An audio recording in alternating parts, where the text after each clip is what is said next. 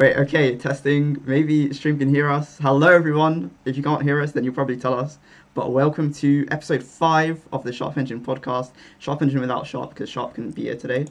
But we have our first interview episode with none other than Phoenix Shais. Hello, Shais. Would you like to say anything to the people? Hello, Hassan. How are you? Wait, you went the wrong way. You went the wrong No, way. trust me. I'm sure it's that fair way. Whatever. It's all good. Yeah. It's good. Okay, It's cool. part of the charm. You gotta look the wrong Of way. course, that's a streamer charm. That's it. So yeah, hopefully let us know in chat if you can hear us, and if the sound. Okay, Megan's letting us know. Sounds good. Wonderful. And yeah, hopefully everything doesn't crash and burn. If I Hello, need to be a bit Hassan's louder, chat. then let me know that as well. But See, yeah. the overlay still works because that's my peach.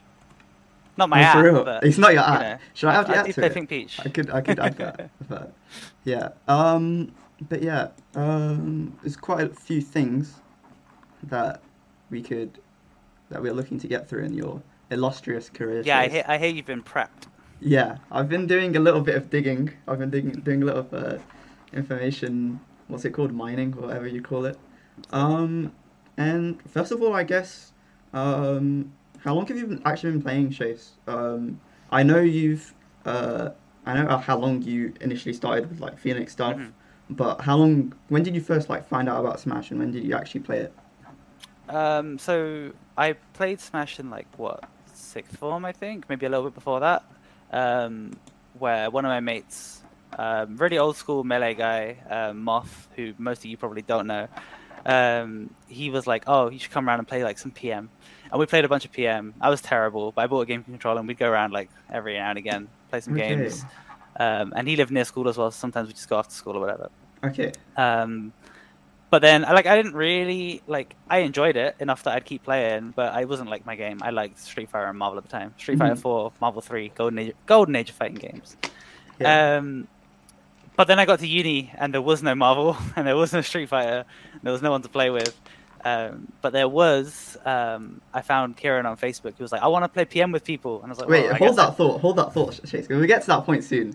But I just want to Okay. hear about your what's it called about your first ever Smash Origins, because yes, I know that anyone seeing you around and who knows you knows that you have you played a lot of fighting games and you're really into them, right? I remember even seeing you around LLL and Mercs and stuff like that with your your curly mustache shirt, which is like a Yeah. Yipes reference, right, to his commentary. That's it. Was it in Marvel 3 or Marvel 2 that he first made that reference? Marvel 2, yeah. So it's pretty super old reference. It's But, a super old reference. What's it called? So I'm aware that you started playing fighting games. Maybe the first thing you ever started with was the Street Fighter 2 on the Sega Mega Drive, right? If you want to go that far back, Yeah. it was Street Fighter 2, Mortal Kombat 1. But Yeah. the first game I ever took seriously, half seriously, would have been Street Fighter 4. But then the first game I got any good at was MK9. Okay, because it's interesting. I feel like not that many people back in the day. It used to be fighting games used to be more of a mainstream thing, right? I think even people think back to Street Fighter 2 in arcades, and it had it literally made billions from arcade. Yeah, so Street Fighter 2 is currently the most sold fighting game, I think, or at least the most sold Street Fighter. Street Fighter 5 is finally catching up, or maybe it's Okay. just overtaken. Okay, but it's something that you would have played with your cousins, right? If I'm correct. Yeah, exactly. And so, actually, what can you tell me about some of the time you? What can you tell me, in fact, about Beyblade on the PlayStation 1? Beyblade on the PlayStation 1 is a goated game that you shouldn't play because it's an incredible experience, but you had to be there. You had to be there 20 years ago. Okay, I've heard it's quite a brutal game. As far as I'm aware, right? We never quite figured this out as a kid, but as far as I'm aware, there's a bar, right? You let it rip when it hits the max because big speed, big wins. But I'm pretty sure after that, you're just watching the Beyblade go. Okay. I was always trying to figure. We were pressing buttons. Don't get me wrong, but I'm There wasn't sometimes any the Bit advanced Beast would tech. come out. I was pretty sure that we found the Bit Beast combination, but never worked consistently. I think you just let it rip and watch. But So wait, the they game would is not very good. ever consistently come out. You'd sometimes just let it rip and then nothing would happen. I mean, bear in mind, no. So you'd always let it rip, but Okay. sometimes you just watch the Beyblade just spin around. And to be fair, I was what a child, so I didn't know what I was doing. I'm just happy to press buttons, thinking I'm doing stuff. Okay. But I love that game. I wanna try it again and see if there's actually anything to it. But I'm pretty sure it is just let it rip. Yeah, I don't know if there's like a advanced tech, like a Beyblade competitive community. But yeah, I don't know. Yeah. I just wanted to pull out. I just wanted my little, Nardwuar moment. I've been able to say, what do you know about Beyblade on PS1? But yeah, so because I've heard you did take MK9, MKX quite seriously, as well as Marvel 3. So it's interesting that you ended up going to uni and transitioning specifically to PM. So can you maybe tell me more about, was it just down to the fact that there wasn't many fighting game players around, or? Yeah, pretty much. There was like one guy who played Marvel 3, and I saw him like once in a blue moon at Gaming Sock. So we'd play Marvel 3 whenever he was there. But for the most part, it was, well, I also like playing PM with my friends. Okay. So I guess I'll just play PM with these guys. And it was fun. I mean, Smash is fun. So it's like, well, I can't play the games that I want to play. I still enjoy this, so I'm going to do this every week instead, and then maybe see if I can find anyone who plays Street Fighter. And every now and again, someone to play with me, but for the most part, yeah, we just play Smash. And then, we kind of like built a huge scene at Cov Uni in the end. Mm. So it just really just encouraged us all to keep playing. It was a great time. Yeah, because I've heard initially it started with you, Kieran, Mo, Z all playing together at the Gaming Socks. I know Mo was like the president of the Gaming Society. In fact, so I was wondering, Team Phoenix didn't necessarily exist when you first joined, when you just joined people at uni, meeting them for the first time, playing and, socializing around the game. And so what was that early time like? Like, what was it like, making those first friendships and stuff like that? I mean, it was just like, you go to uni and you don't know anyone. So, like, you go to societies and stuff to find people that have common interests, right? Mm-hmm. And then, so it was cool to see that. Especially because the Gaming Sock at the time was, like, more of, like, a tabletop society. Really? Okay. They kind of, like, the first Gaming Society night, so, like, the freshers one, I guess, was, like, a huge sweat fest. Because they were not ready for so many people to come in. Okay. Right? And it was, like, in, like, some basement in the uni. And really? people were just there, like, playing Werewolf and other tabletop game stuff. But they had a projector, so I think Kieran bought his Wii and we just plugged it into that and played Smash. But then, in fact, I don't know, you see, because I need to ask like Westers to make me another layout. So I've got no way of actually showing like images on stream. But wait, I'll show you an image from, maybe back in these early days. Wait, I'll send it to you and then I'll show it on the stream. So this is, let me find a way of adding it to. I think I'll just like lay it over. You can just drag and drop it into a scene. Mm-hmm. In fact, I need to add. I added the image capture of the. I added the source at the wrong window. 1 sec. So yeah, this is a little thing. Can you tell me anything about this, Shais? What are we looking at here? Completely forgot about this. This was, I think, I don't know if anyone remembers Salty or Jake or Faulty even. I think he changed his name too. Faulty. But so me and Kieran were both in the same building at uni. So he just have his Wii on him, and there was just TVs all over to do work on, right? So every now and again, if we both had a free at the same time, we was like, yeah, sure, go on, let's get up. So we're not disturbing anyone, and it was a couple of cheeky games of Peach Lucario between lessons. Fair enough. So was that something that would like be a usual occurrence then? You just like, hang out and play in between like lectures and stuff like that? It didn't happen like a lot, but it happened a fair few times. Okay. Like you saw in the picture, right? It's some laggy school TV. It's not the greatest thing in the world. Yeah, but I can imagine. It is, it was a lot of fun. Okay then, cool. I suppose, what was it like in terms of moving on from there into actually deciding, we want to run something, we want to, like, draw people in and do something regular? Because I know you moved into, like, the Phoenix pub, right? Yeah. Like was it the attic or, like, the second floor? Yeah, so they had, like, an events room upstairs. Okay. and they said we could have it. We bought our own CRTs. I used to carry a CRT from my room, which is by the train station in Coventry, 20 minutes to the middle of Coventry. Yeah, I've done that walk a couple every times. week. Yeah. But I want to say, my memory is a little hazy on it, but I want to say that we did that out of pure laziness. I think we decided it was easier to run a bi-weekly than it was to attend other bi-weeklies. I see. Was there much going on around? Midlands at the time was popping. We Okay. did go to a few other things, right? Because Leicester was pretty big at the time. Birmingham had a pretty good scene. I don't know if they had a weekly, but they had a pretty big scene, so they would come to us. Who Yeah, would it was have been basically. TOing in Leicester? Would that be Wills? And would it be Boz in Birmingham? It wouldn't have been Boz yet. Boz was Okay. way later, but it would have been Wills, Brado. I don't remember if Calzin was still TOing at the time, but Okay. he was obviously still active. There was a huge scene in Leicester at the time. They were probably like the biggest in the Midlands. Wow, So, yeah.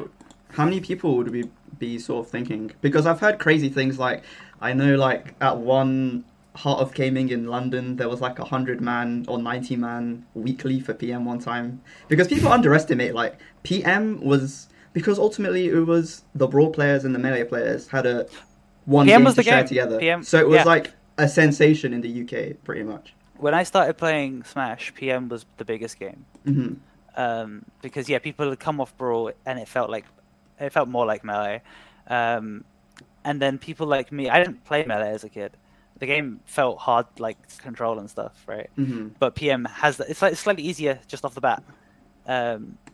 So I didn't want to play Melee. There's no characters I want to play. Movement feels weird, so I'd play PM, and like obviously that means more people get their friends into PM. And then there was like a huge shift later, but for a while PM was easily the biggest game. And so in terms of moving from those bi-weeklies that you're used to run, I heard from Kieran that they weren't necessarily big enough to actually run brackets, but the transition to an actual tournament, which you can tell us the name of the first tournament, because I know you're probably still quite proud of it. Actually, who came up with it between you guys? It was me as a joke. Okay. But it was the kind of joke. It's that like I the knew working that... title sort of. Yeah. It was the working ended up title. being the name. Like, project name. But I was like, I thought of it and I was like, this is hilariously bad. And I'll say it as a joke, but I know that if I say it, it will stick. Yeah.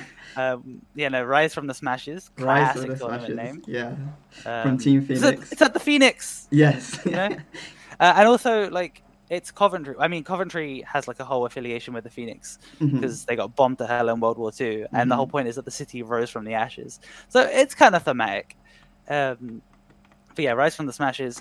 I wouldn't say that like the weeklies were too small to run a bracket, but it's more that like we didn't know how many people would come, and we were split between Melee and PM. And there's kind of no interest in it either. Really, Okay. It was just a big Smash Fest. That was kind of the fun. It was to meet new people. We met a bunch of the guys at Warwick, guys at Birmingham, and just play a lot of games. We'd have like a crew battle on the projector, Nice. stuff like that. It was more for fun than it was. But then we were like, let's run a tournament. Okay. I know one notable name might have been like Rash from Warwick. Would there have been anyone else that people might remember? Because I know there's also Murtag who apparently was decent at Shrek Super Slam, right? Apparently he was like some top player. All in of that Warwick game. played Shrek Super Slam. Yeah. I'm pretty sure there's only like 10 people in the world that play that game, so you're probably a top player if you play it. Yeah, Warwick. But Murtag's one of the other big names everyone would remember. Cabs, London course. legend. Yeah, from Cabs. Warwick. How could I forget? And then I'm not sure who else people would know, but there was a huge amount of Warwick players at the time. I guess there's Picky who's still about, but I don't think he was there back then. Okay. But Picky's probably the most known Warwick player at this point now, other than like Rash, right? Probably, yeah. We had like a fun little rivalry with Warwick. We'd crew battle at every opportunity. We lost at every opportunity too, Really? until the final crew battle at Air, where we won, and then we never played them again. Oh, which air would that have been? It must have been like Air 2 or 3. I think it was Air 2. Okay. Yeah, that adds up, I guess. Well, that would have been like 2015 then. That's interesting. Because... Maybe? Yeah, probably. I suppose interest in PM sort of dropped off a little bit after that, but we'll get to that eventually. So yeah, can you tell us a little bit about Rise from the Smashes? Maybe a little bit of the early PM tournaments that you might have run. Was there weren't any I actually don't know much about the second one, but I don't believe there was Melee at the first one, right? Rise from the Smashes? Yeah, the first. Rise from No, the it was a Smashes. multi-game event. Oh, okay. We had both, but PM was our primary game. Like, we liked PM. That being said, all of our setups were running at 50 hertz because of the weird PM color issue. No So, way. on the day, yeah, all of the PM setups pretty much in black and white to make them run smoothly. Wow. Wait, what's that? So there was a color? If you played PM in color, it would only run in 50 hertz. So PM, or rather, Brawl that you play PM on is the NTSC version of the game, right? Okay. And you know how like NTSC Melee can sometimes be black and white, Mm-hmm. depending on your CRT. It's that. And a while later, I found a fix in the settings that you can use. But for a long time, people were either playing black and white or like getting lucky with CRTs. Wait, is that an issue because of the PAL CRTs then? Yeah, PAL CRTs Okay. don't like NTSC signals. Okay. So That makes sense. they can do it in black and white, or they can do it at 50 hertz. Okay, that's fair enough. It's weird Yeah, that black that- and white's the thing that makes it work, but Yeah, but the crazy thing is that probably wasn't even the worst thing to happen on the day. Really? We turned up to the venue ready to set up, and like the bar, they hadn't forgot we were coming, but they'd thrown away all their tables and chairs. It was really weird. Sounds like you already heard about that one. I have heard about the limited amount of tables. Yeah. There was nothing, so we just basically took stools from like the pub side of it and just set everything up on like stools and on like little. There was like a stage that was used to set ups. Really? Okay. Wherever we could put a setup, we put one there. It was the most bodged together thing, but you know what? It worked.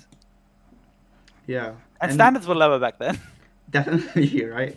I suppose so how do you remember how the day might have went, or how like you felt at the end of it? Because it would have been your first ever bigger event, right? And how many? Am I thinking like maybe like around 30 to 40 people might have turned up, or? Yeah, it was about 30. We hit cap Okay. pretty quickly. Was that 32? And I'm our cap, guessing. I think, was 32 for each game, Oh, where wow. most people were playing Okay, both. yeah. I can't remember if that's true though.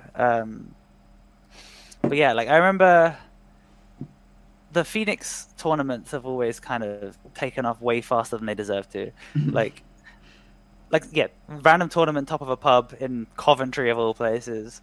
And I remember like Prof signed up and we were like, wait, Professor Pro, isn't he like the best in the country? Wait, what?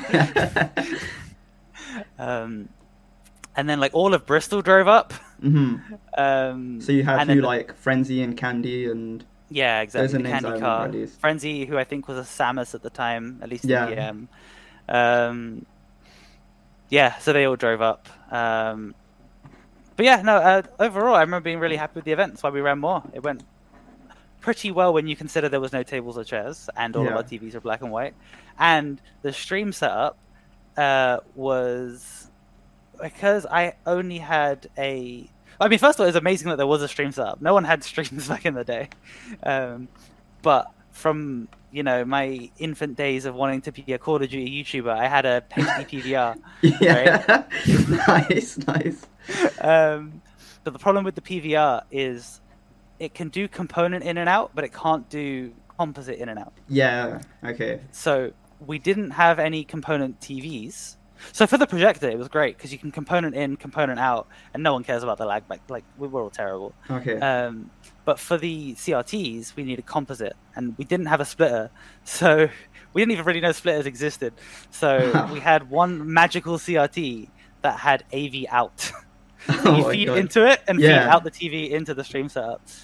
So yeah, I remember. I actually I never actually got into like playing COD much, but those would have been like the Hopage ones, right? Those are the ones that everyone used to talk about. Yeah, it was either that or a Dazzle. Those were like the go-to for like video capture back in the day. Yeah, Dazzle was the cheap one that would be fine. Yeah, but, everyone. I had to get me a HD PVR. I was.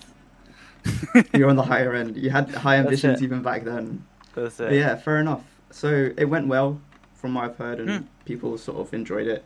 So you went on to run two more. Is there anything much? I haven't heard much about Rise 2. Is there anything that really sticks out for you at least? Yeah, Westfall's came. Really? For PM and Melee, Westpools? Yeah. In Coventry? Yeah, No way. This is what I mean about how we have no right for these things to escalate so quickly. How was he even in the country? Like, what was he even there for? I think he went to... It was right before Beast. We were the weekend before Beast. Okay. So But why would you... Surely there must have been like a Kickstart or something at least. Yeah, so there was a Kickstart Okay. on the Sunday, and we were on the Saturday, and then I basically just messaged him. I was like, hey, I know you're in England. There's a tournament. Do you want to come to it? You messaged him yourself? I messaged him on Facebook. Okay. Fully not expecting him to reply, and then he's like, yeah, sure, I'm in. And then he came up. That's so random. It was a great time. And then on the day, or like whatever, he sent me a message like, hey, do you mind if I bring a friend with me? And I was like, yeah, all the pools are made, but who really cares, right? Yeah. I was like, yeah, sure. And he's like, okay, have you ever heard of Baxan? I was like, oh, no. That's nuts. Yeah, So I we just remember. slapped Baxan in the top of someone's pool. I think it was Tamal's pool, and it was a bad time for everyone involved, but it was very fun to watch. Yeah, I can imagine. Yeah, that's so sort of like serendipitous, I guess. Yeah, But- and then at the third one, Armada said he'll come. And then Wait, on the Rise day, 3? dropped out. Yeah. Rise 3, Armada, Android, and Zola signed up. Okay, but none and of then on them the day turned just up? didn't come. Yeah. Okay, yeah, I reckon Armada that was from the tired. VODs. Okay, that's fair enough. But yeah, because Rise 3 was like early 2016, right? So That sounds about right, but I do not remember. okay, let me. So yeah, that's mad. I didn't realize that you had Americans coming that early into your series. But okay, so Rise 3. I remember. So I was speaking to Kieran about this. Like, from what I saw in the VODs and from what I later heard, there was a big transition, obviously, because Nintendo DMCA striked PM, and people were really getting upset about it. PM sort of like really faded away starting then, because that was sort of like the beginning of the end of the game. I know Gimmer stopped running any PM VODs on his channel, and I think he took all of them down. Yeah, he? they all And disappeared. a lot of PM people. They're on a felt hard it drive was like somewhere.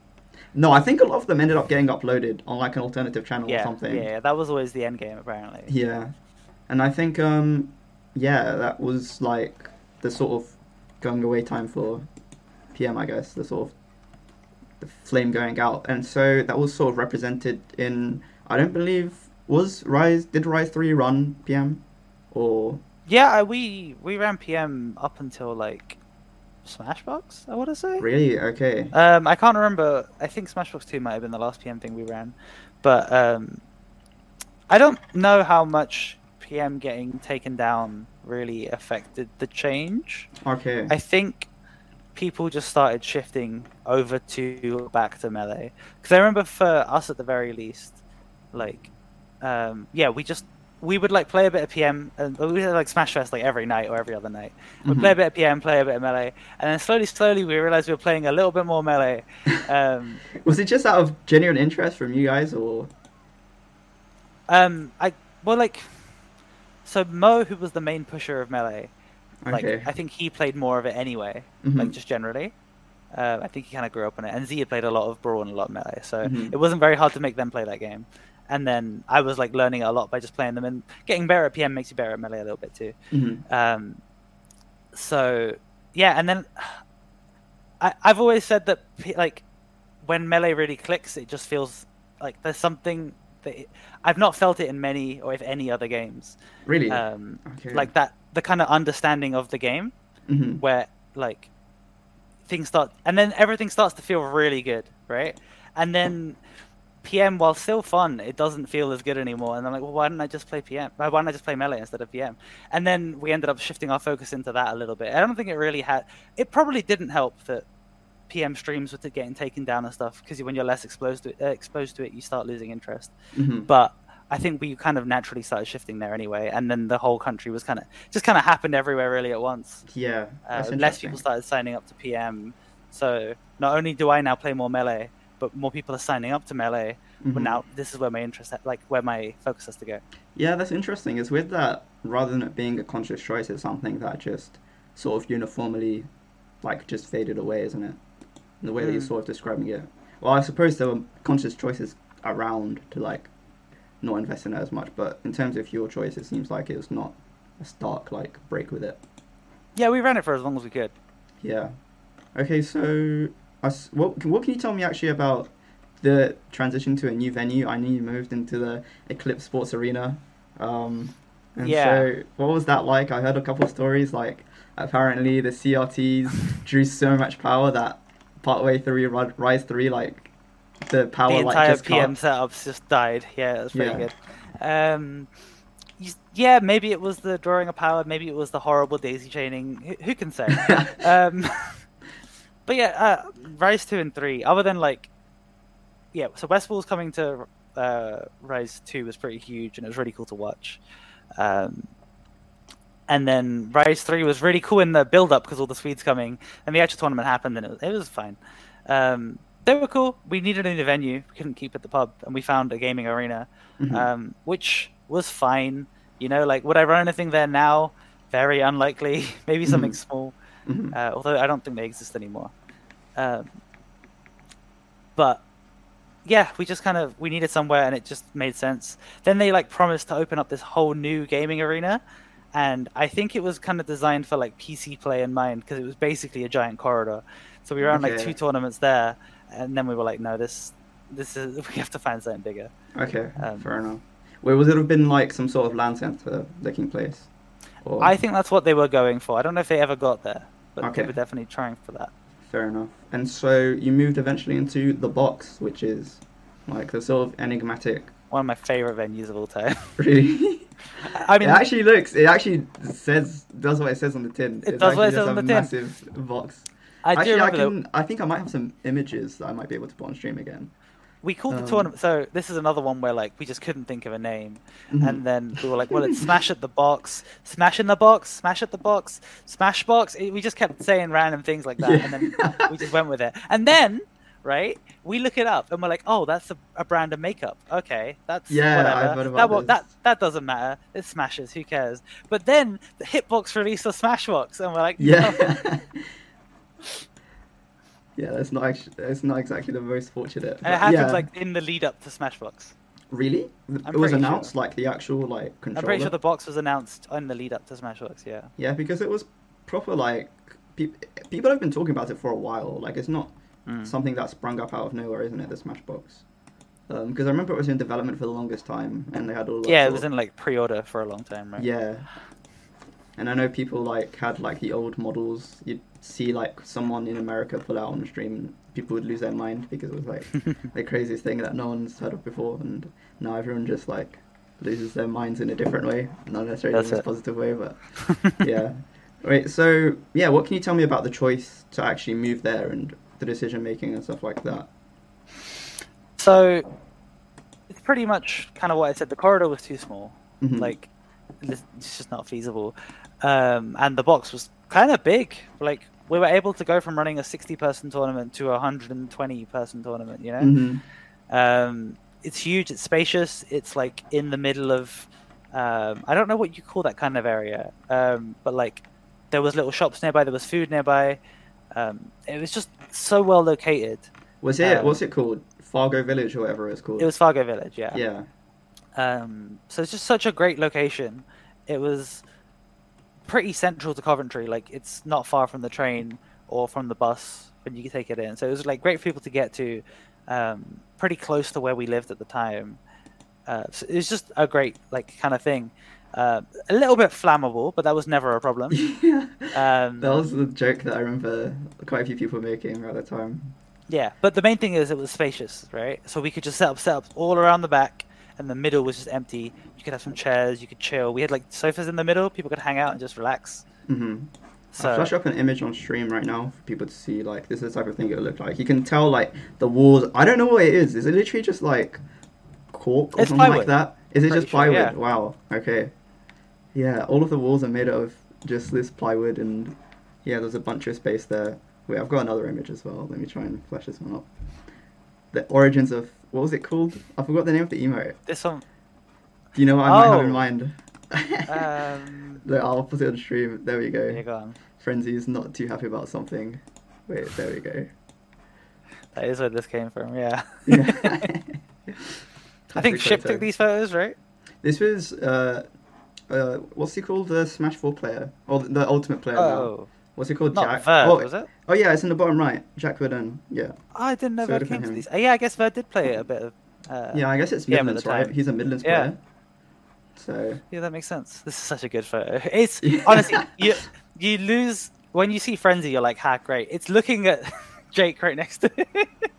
yeah, I don't know. Do you know what's actually going on here? I have no idea what he's. I think they're playing a set, probably on stream. Okay. And what would have happened? Is he just like you just catch him in a bad moment?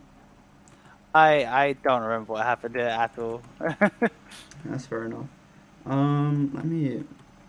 That's enough of Upset Frenzy. Let me get that off. But yeah, so overall, yeah, it seems like the Smashbox series was incredibly like popular. Like I'm looking at the entrants and like Smashbox 1, 105 entrants. Smashbox 2, 131 entrants. Smashbox 3 dipped down a bit. Okay, that was 49. Yeah, everyone's gonna have their bad days. Smashbox 4 was a bit of a send off, I guess. 62 entrants, but ended up bouncing back when it came to Equinox. So yeah, another sort of smash hit, I guess, for yeah. for, Also, Equinox shows the power of just changing your name because it was the exact Yeah. the exact same tournament, but it shot the numbers back up. It was a good time. And you ended up Smashbox 2 ended up having like drugged fox and homemade waffles. Was there a compendium at all, or was it just that they were around? Because I remember there might have been a page on Smash EG. I don't remember exactly though. They were coming to Beast, Mm-hmm. so all I had to do was get together enough money to get them to Sweden. Oh, okay. It wasn't even so just I to drive up to Coventry. You fully paid for like their ticket and everything. Yeah, so Beast were organizing getting them from the States to Sweden and back. Mm-hmm. So I think we bought Brandon's ticket from the States to Coventry, or where, like London, or probably I can't remember now. Oh, what? So we really from America to the UK? Yeah. We actually got it for like an amazing price, the one-way Yeah, ticket. okay. I'm pretty sure it was less than 200 quid. But yeah, so we got him straight, and then I think for Drug Fox, we just had to fly him to Sweden. I forget how it was, but it worked out where we basically Beast were willing to pay most of that money anyway because of that. So we just had to raise a much more manageable amount of money to get them. Yeah, so.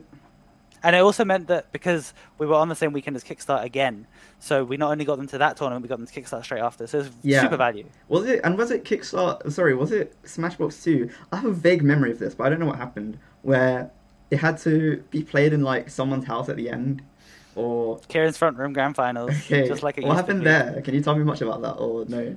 The guy running the venue was just having a horrible day and he wanted to go home, pretty much. Really? Okay. I think he was told the tournament finishes at 9, even though we'd booked it till 10. Okay. And then he was like, look, I'm going home. And then we were like, what do you mean? we've booked this place. No way. And like we offered to pay him more money to stay, and he's like, "No, it's not. I just don't want to be here. I'm going." I think he quit very soon after, so he had nothing to lose. I see. That's nuts. But yeah, he just refused to stay any longer and was like, "I'm leaving." Guy was not having a good day. That's a shame. But no. Yeah. But it was kind of well timed because I remember the stream just ran out of data. Oh, so... yeah, you're still doing your 3G, 4G streams, weren't you? That wasn't me. We got Smash House in for that one. Okay, gotcha. Well, how come? Because it seems like for a lot of, like, your career, like, streaming has been this thing that you normally took hold of. So how come it was a Smashbox thing instead? So, the thing with streaming is I did it because I had a vague interest in it and, like, scraps of equipment from when I would, like, record stuff. Mm-hmm. But primarily it was like, oh, I just want to... Like, we're doing this cool thing. We're doing a crew battle. Let's record it. You know, like we might as well. Yeah. And I would just record our own events. Like, I was never trying to be a streamer. That wasn't the point of doing it. Oh, it was just there were no streamers, right? Yeah. And so I've got streaming equipment. We're doing a tournament. It makes sense to stream it, right? Yeah. It's a classic story, right, of Smash where you just pick up a role because of the necessity. Yeah, very few people in esports get into it on purpose, right? Yeah, I guess so. But yeah, so up until I think Smashbox 2, I was just running the stream for all of them. But Smashbox 2 was such like a high scale event. I was like, I need to focus on TOing for this one. Okay. I can't run the stream and TO. And also like Smash House were like they were trying to be the UK streamer at the time. Yeah. So not only did they have better quality than me, but like I wanted to support that, right? Like we needed a streamer. For real. Let's get him. I remember they even did like fundraising. A bunch of people chipped in for like new cameras and stuff like that because they just really wanted to like push streaming around the UK. And yeah, they were sort of doing sort of what Phoenix Smash became, right? Going around the country and or at least the early days of Phoenix Smash where you'd go around the country and stream events from all around the, you know, for Melee and stuff like that. Yeah, so I think because obviously they stopped doing their thing, and then I like kind of started picking up from them, and then Big Good happened at the same time. Yeah. But then Big Good quit, and then there was just kind of this hole where people at this point had got used to streams, and they got used to having their events streamed, and they were like, "Well, I guess we just ask Shais then. He's the only other person with a capture card." Yeah. I think at the time I'd done a few SCRs as well, like literally because I wanted to go to SCR, and I was like, well, I can fit a stream in my backpack. So I just took it. I was like, hey, do you want a stream setup? Or it was a recording setup, I think, at the time. I was like, do you want me to just set this up on a setup and we can record all the games? So we did that. And then they, on the next event, were like, oh, do you want to come back and do it again? But other than like Coventry and Southampton, that's all I was streaming. That's interesting because I remember like for the longest time, like that's the type of thing you do, right? You just go around to events, and would you have streamed SCR for free? I'm guessing you would have. I think I got free entry for it. Okay. But you didn't like take a quote and be like, this is how much I'm being paid. Yeah, I definitely like didn't get paid for it or get any travel paid for. Yeah. But I was going to the tournament anyway. Yeah. The stream was secondary. There was no like. I didn't need to update scores. It was pretty much just equipment for the most part, right? Gotcha. Yeah, that's interesting. It's interesting that you took it upon yourself then. I guess it was just... Would you say, like, it was your interest in it, or was it just, like, circumstantial, where you bit of just both. wanted Like to I provide said, something? I had the equipment, and maybe I was trying to learn how to do it better as well. I don't remember. But, yeah, I just was like, well, I can take it if it's in a bag. Okay. And no one else is there. Would this have been like while you were still doing the Coventry TOing, I'm guessing? Because I think SCR ended like way before you were done at Coventry, right? Yeah, this is back when I was doing horrible. Coventry to Southampton is not a good trip. Oh, you actually did that trip? Not at all. I would have thought, maybe it's like during the holidays and you were coming from London or something like that. But no, you're actually coming all the way. Sometimes I would like come to London the night before. Oh yeah. To make it easier, but even like when I didn't, the route was usually better to go via London. Okay, gotcha. Yeah, that's so messed up in this country, man. Because London's such a central hub, right? And so you can't just go from like one place to another place. You have to go like through London. But yeah, I used to make like a weekend out of it. I'd crash at my friend's house in Portsmouth, and we'd just hang for that weekend. Nice. Yeah, so, I've been around Portsmouth a couple. Do you ever go? Actually, I guess I didn't have e-scooters. What I did was like, me and my friends, we would just like go on our e-scooters throughout like the whole of the coast, you know. But right. Yeah, I don't know why I'm saying this because it's clearly not an experience you share. But no, not at all. That is actually, it's actually we did walk around the coast a lot. Good times. Yeah, there's a lot to see. Actually, it's a coastal town, so there's not really that much to see. But yeah, I know they have like Woody. I took a picture with Woody. And, like, is that where that was? Okay. Yeah, that was in Portsmouth. Yeah. But yeah, that's cool. For me, the times I've done that, I'm gonna probably do that a few times. I just stay at home in London and like eat my mom's cooking, and it's really nice because I get to see it. I get to taste it for the first time and not have to just eat pasta and pesto at uni. So yeah, I advise going home if you're someone who likes to travel and lives in London. But yeah, so I forgot where we even were. So that's where that was like the nascent days of the Phoenix Smash dream. I guess what was the transition to like, because Equinox is like the final send off sort of for Coventry-based Phoenix Smash events. So what was that like? It wasn't meant to be. We were meant to do a second one. It had like it had a suffix. That's the one that comes after, right? Yeah. Yeah. Because it was Equinox Ember, because it was in the kind of, was it spring? And then we were meant to do one in the the winter. To be honest, it was it was March, I think, right? If I remember correctly, Yeah, I might be close wrong. enough. I think we were aiming to try and get it on the equinox. Oh I think that was the wow! plan. Okay, yeah, that's sort of borderline time, I think. Yeah. Yeah. But yeah, then we just kind of all moved away from Coventry, and it became impractical to run tournaments there. Mm-hmm. So. What was it meant to be? Kieran told me Equinox Ice, but I always thought it was meant to be Equinox Glacier. You know. Because I thought it was going to be a bit more abstract than just ice. I'm pretty sure it wasn't that. I think we all have a different joke name for it. I think ice was one of the more common joke names. I like frost as my joke name. Okay. There was a bunch of silly ones, but yeah. Equinox Ember, by the way. I remember the work we put into the production for that one. It was like the first stream we actually like tried to actually make a nice stream. I feel like if you look at that one, the overlays animated and stuff. Just a lot of fun stuff that we put into that one. I remember. I mean, I was there in person, but I did watch back the stream, and so I remember. Was it the transitions that were animated? I think. I feel like we had an animated transition, but I don't remember what it was.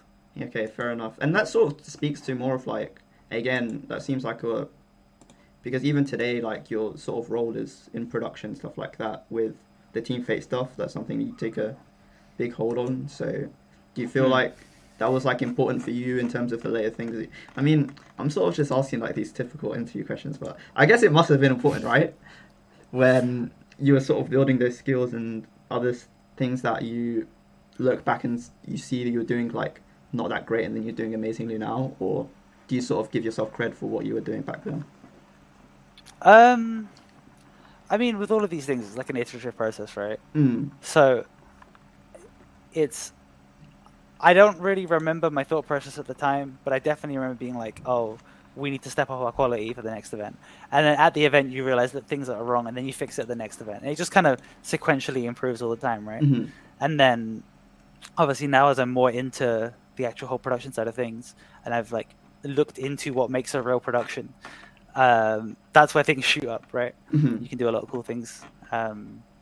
As like you said with Fate, we've been doing a lot more conventional production things. Mm-hmm.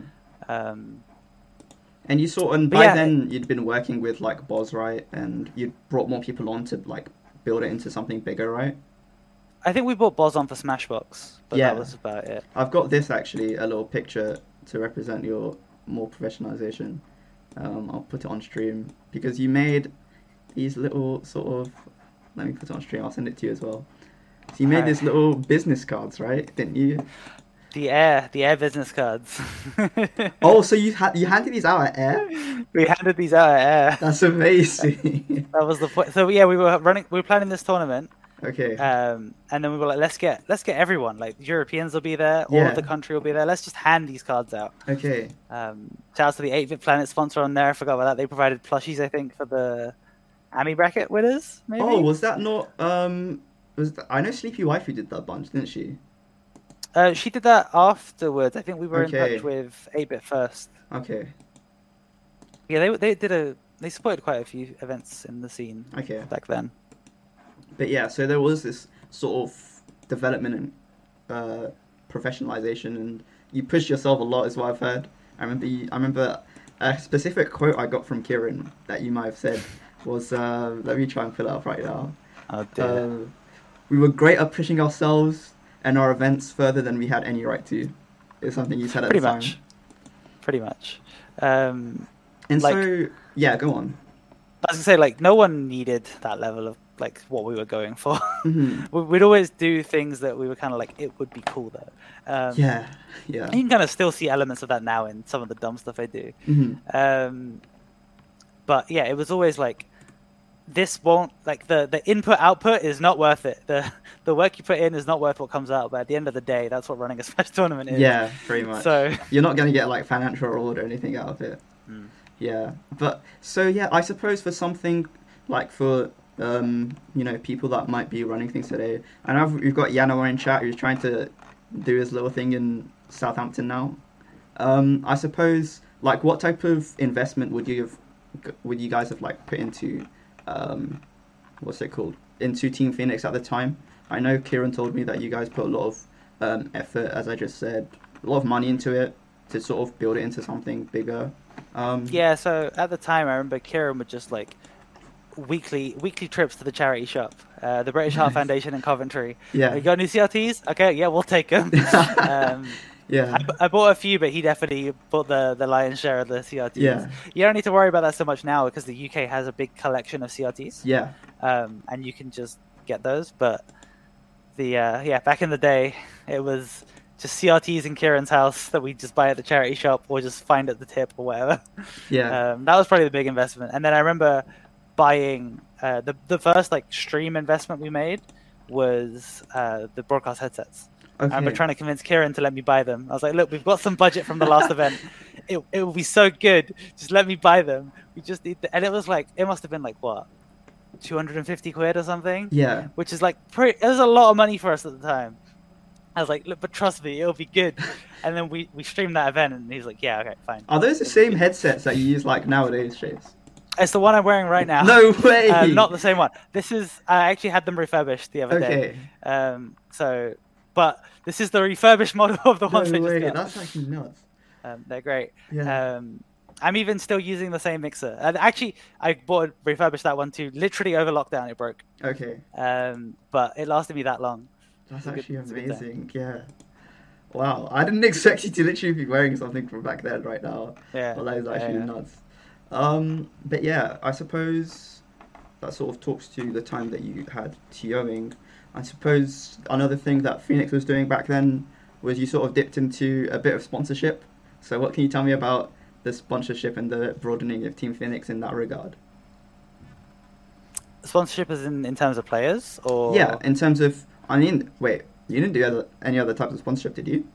I wasn't sure if you meant like our events because we had like Planet with like dominoes and stuff like that. People never really did. Yeah. Yeah, actually, that's kind of unique, isn't it? Because I remember splitting a pizza with Sean. Actually, there's a bit of a story because because me and Sean we'd already agreed like to get this pizza, but I think the deal for you guys was like it was like a buy one get one free that we got at Domino's, right? And so we were like, oh, we need to find 2 other people who are interested in getting this pizza with us. And so we asked Aiken beforehand, oh, would you like to get this buy one get one free pizza, and you can split it with someone else? And he was like, yeah, sure. And so we're looking around, scouting for someone. And so Aiken had just played like Archie, right? And he beat Aiken, and Aiken was like totally devastated by this loss. And he was just like, as a lot of people at Smash tournaments are, they just sit around by themselves, like not talking to anyone. And so we had to be like, Archie, you interested in pizza? And he was like, yeah, I'm really interested in pizza. And me and Sean, because obviously I can't eat like meat pizzas at Domino's, right? Because it's not halal. So me and Sean chicken pizzas. Really? It used to be halal. Yeah. Okay. Well, there wasn't chicken in a meat feast. In a meat feast, and Archie wanted a meat feast. Me and Sean were already splitting our veggie volcano, but Archie was like, "Yeah, I want a meat feast," and we were like, "Okay, Archie, we needed to go talk to Aiken. He's just over there after you've beaten him and like agree on the pizza that you want to eat with him." And so he did that, and like, yeah, that was super good for us. I actually loved that Domino's deal. And so, but original Domino's deal was better, by the way. It was originally 50% just off anything. So you could go in and get from the menu. Yeah. I remember like, you just walk in, get chicken wings at 50% price. Go like anything you want at 50%. Or you just have to, like flash your controller at them to show that you were really. That's nuts. Yeah, they made. But yeah, that's crazy. Yeah, sorry to cut you off. Carry on. You actually, people showed like their GameCube controller as like a sort of pendant. I don't think they actually cared, but that was the key. Yeah, that was the I'm with them. That's actually so hype. What was I gonna say? I forgot. What was it? Yeah, because for me, you guys gave us like the menu or something, and you were like, yeah, take this, and you have to show them this. I don't know if there's something written on the menu or something. But yeah, I would have been so hyped to just like like I was hypnotizing them into giving me like 50% off or something. But yeah, and so Bubble Boba, because I've got a couple friends. My brother goes to Coventry as well. It's like this little shop opposite the box, right? I think it's also in, what's it called? Fargo Village. And they have like GameCube setups there as well, right? Where you can just play Mario Kart, I think. Or at least they do. They at one point had they got a Phoenix jersey that they hung up on the wall. I doubt it's still there. No way, it might be there. What reason would they have?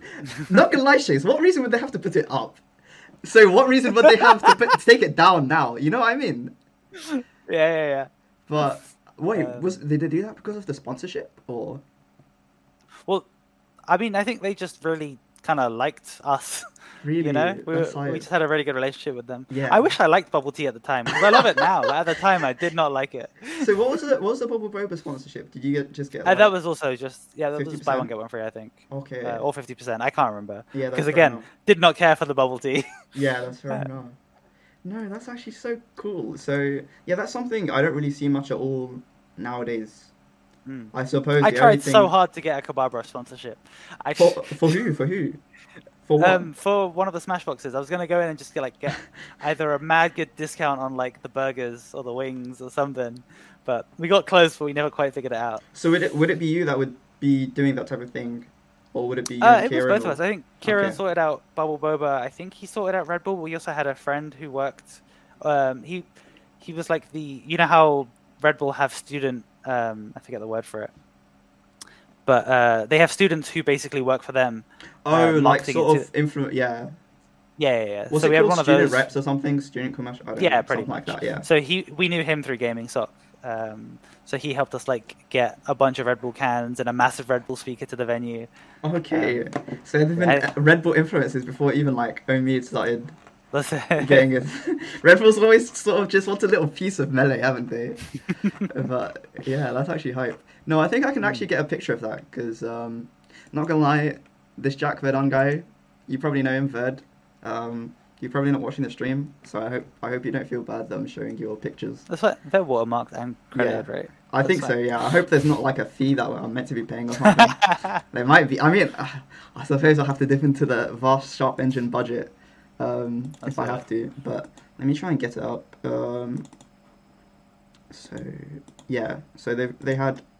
This was also from Smashbox. A little bit of.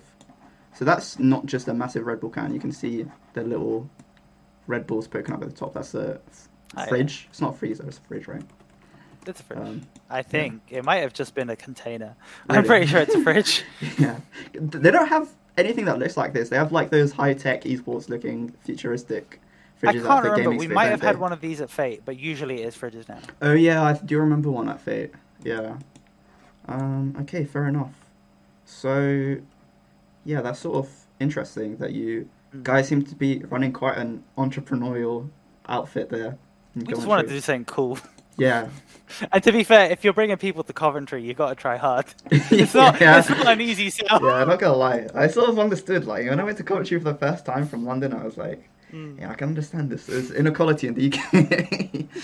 It's kind of a bit grim, I can't lie. But yeah, it's really sick what you guys were able to accomplish there. And I think it sort of gives a model to, a lot of people out of uni who are sort of trying to build their scene. Or to be honest, in general, the sort of idea of having a partnership and bouncing ideas off each other and, trying not to shoot down anything and, working with what works is really, what's it called? It gives a model, inspirational even. So, yeah. Moving on then, I suppose, you moved back to London, right, after your degree. And I suppose that was the next big period of TOing activity you had. I tried to get in contact with some people. Nebs gave me a little bit. He said that while you were in London, you were one of the leads, like along with, Omid and Archie and Silas and Nebs. Was that broadly the team? I'm not forgetting anyone, am I? That was Yeah, I like, think Silas would have joined later, but I don't remember if that's true. I just remember him being a baby when we first met. yeah, So I can only assume that he joined later. yeah. But yeah. I remember that being like the North London set. Actually, wait, we can. Well, we didn't speak about. We spoke about half of the sponsorship, so we didn't get to speak about the other. This is not the smoothest transition, but yeah. I put speaking about Silas. I guess he was a member of Team Phoenix, right? Yeah. So he was one of the sponsored players. Going back to that, did him and Bombo? Because I know Bombo ended up having his like some of his like travel paid for and stuff like that. Was that sort of the same thing So, across what you guys did? with Or? Bombo, it was basically. I remember talking to Kieran, I think it was at Air, and we were just like, Nathan's our mate. He's got a lot of potential, but I'm pretty sure at the time he was like too broke to travel or whatever. So we were like, look, he could do really well if we get him to places. Mm-hmm. wobbling legal, of course. Yeah. So we're like, what? It wouldn't take that much money to get him to a couple of events. If he reps the team, gets our name out too. But Mhm. it wasn't so much like a investment to get our name out there. So much more as like helping our mate who we could see who was going to do well. Mhm. And it worked. I mean, he was PR'd like the next season. Yeah. He was. I um, think he peaked at like 12th or 13th, right? yeah. That's pretty high. And then you have people like Silas, who was like, you know what, just let me be Team Phoenix. It'll be hilarious. It'll wind everyone up. I have never paid Silas a penny, and he's been subscribed for months. Yeah. So you made more money off him, pretty much. Exactly. I remember the meme. I don't know if it was the case for Omid as well, who ended up picking up, but the meme was that you just got like a couple slices after like an event or something. If you remember Team Yeah, Phoenix. because we used to get free pizza at XFed. Mhm. That was like our little deal for streaming the weekly. Nice. So yeah, I used to donate my slices to my sponsored players. That is nice. So, and was that similar with Omid, or was that a more serious thing, or? No, it's pretty similar. I mean, it was like, hey, just let me rep the brand. It'll be great. And then he got the Red Bull job. Nice. No, it was a bit short-lived then, I guess. But yeah, so moving on, I guess. We were talking about you're part of that North London set of TOs who were sort of running Mercked, and you were heavily engaged with like streaming the weeklies every week, pretty much still are. And so yeah, how you were sort of what's it called? You and so what Nebs told me was that you and Lolo were the only ones with experience of running something that big in terms of Mercked, because it was similar size to what you guys were doing with Smashbox at Equinox Amber, right? It was just hovering above that 100 player mark, around that 128 player cap. So what was that sort of experience like, joining in with them and trying to run something big? I mean, for the most part, it was incredibly natural. Like, they're all pretty good at TOing, and they're all pretty like easy to talk to, right? So Lolo, having done loads, like Lolo carried London. It And was yeah, him. Was he? He didn't make. He was. What was he running? He didn't make Kickstart, right? That was Biatarog, right? that was Biatarog. I think Lolo hosted the weeklies back with He Heart of started Gaming. LLL, right? Yeah. Yeah. And then there was also the House of Hype, which is just at his house. Oh yeah, Um, of course. And he did. What was that one? The one at the Fnatic bunker. I forgot what it was called. Raid. Raid. That was it. Yeah. And so yeah, he was a big figure in terms of actually just making that he made the move to XFed as well, didn't he? I actually don't remember who found XFed. I thought that think- was Biatarog. I it think might have been Biatarog was Lolo. running Kickstart out of there, but I think Lolo was the first one to actually. Might have been To the move the first weekly one there. to move the weekly there, to speak to Yeah, Ellis yeah, and be for like, sure, yeah, for sure. this is what Probably. we want to do in terms of LLL. But yeah, LLL, which is still running strong. So he would have started the first one, and now we're on 205, 206. is the next one, yeah, I think. Yeah, Yeah. which is crazy. We're no longer in the warehouse, I guess, but it's still No. crazy that it's still going. But yeah, so you feel like it was pretty easy transition talking through. Yeah, everything just kind of it helped being in like London as well, right? London Mhm. had a huge scene. People were willing to come to London. Mhm. People like were friends with a lot of the TOs as well, so they were willing to just come down. People love Nice. Lolo, Yeah, you know. a lot of people so love Lolo. Yeah. Yeah, there's a much easier sell. We had all the CRTs. The venue was cool. Like I know people, it's hit and miss what you feel about Yeah. the warehouse, but like I loved it. Like they had all the CRTs. They had the giant projector. They had the sound system. They had a stage Yeah. for us. Yeah. You know. There was quite a few things I was run. I mean, I suppose I did say like Merc was the first time they run something that big, but we had like 100 people at the first New Wave as well, didn't we? Which first, New Wave came after Merc, I think. I think New Wave I might 1 have got come them swapped. first. Maybe. I think Maybe. I might be wrong there. No, I think New Wave 1 was like summer 2017, and I think Merc 1 was like December 2017. If I got that right. Yeah, I have Merc 1 at December 2017, but yeah, that was also a solid set of like big events. So Merc 1 77 entrants, Merc 2 107, Merc 3 109, Merc 4 108, And yeah, they're all hovering around 100, so that's pretty solid string of success again for you, Shais, I suppose. Yeah, that was actually another thing I completely forgot. The magical 100 number. Mhm. We were one of the first teams to break it. I think it was Air, Kickstart, and then us in the Wow. UK. Okay. So like Air, fair enough, you can't compete with that, and Kickstart Yeah. is in London and way older than us, you know. Yeah.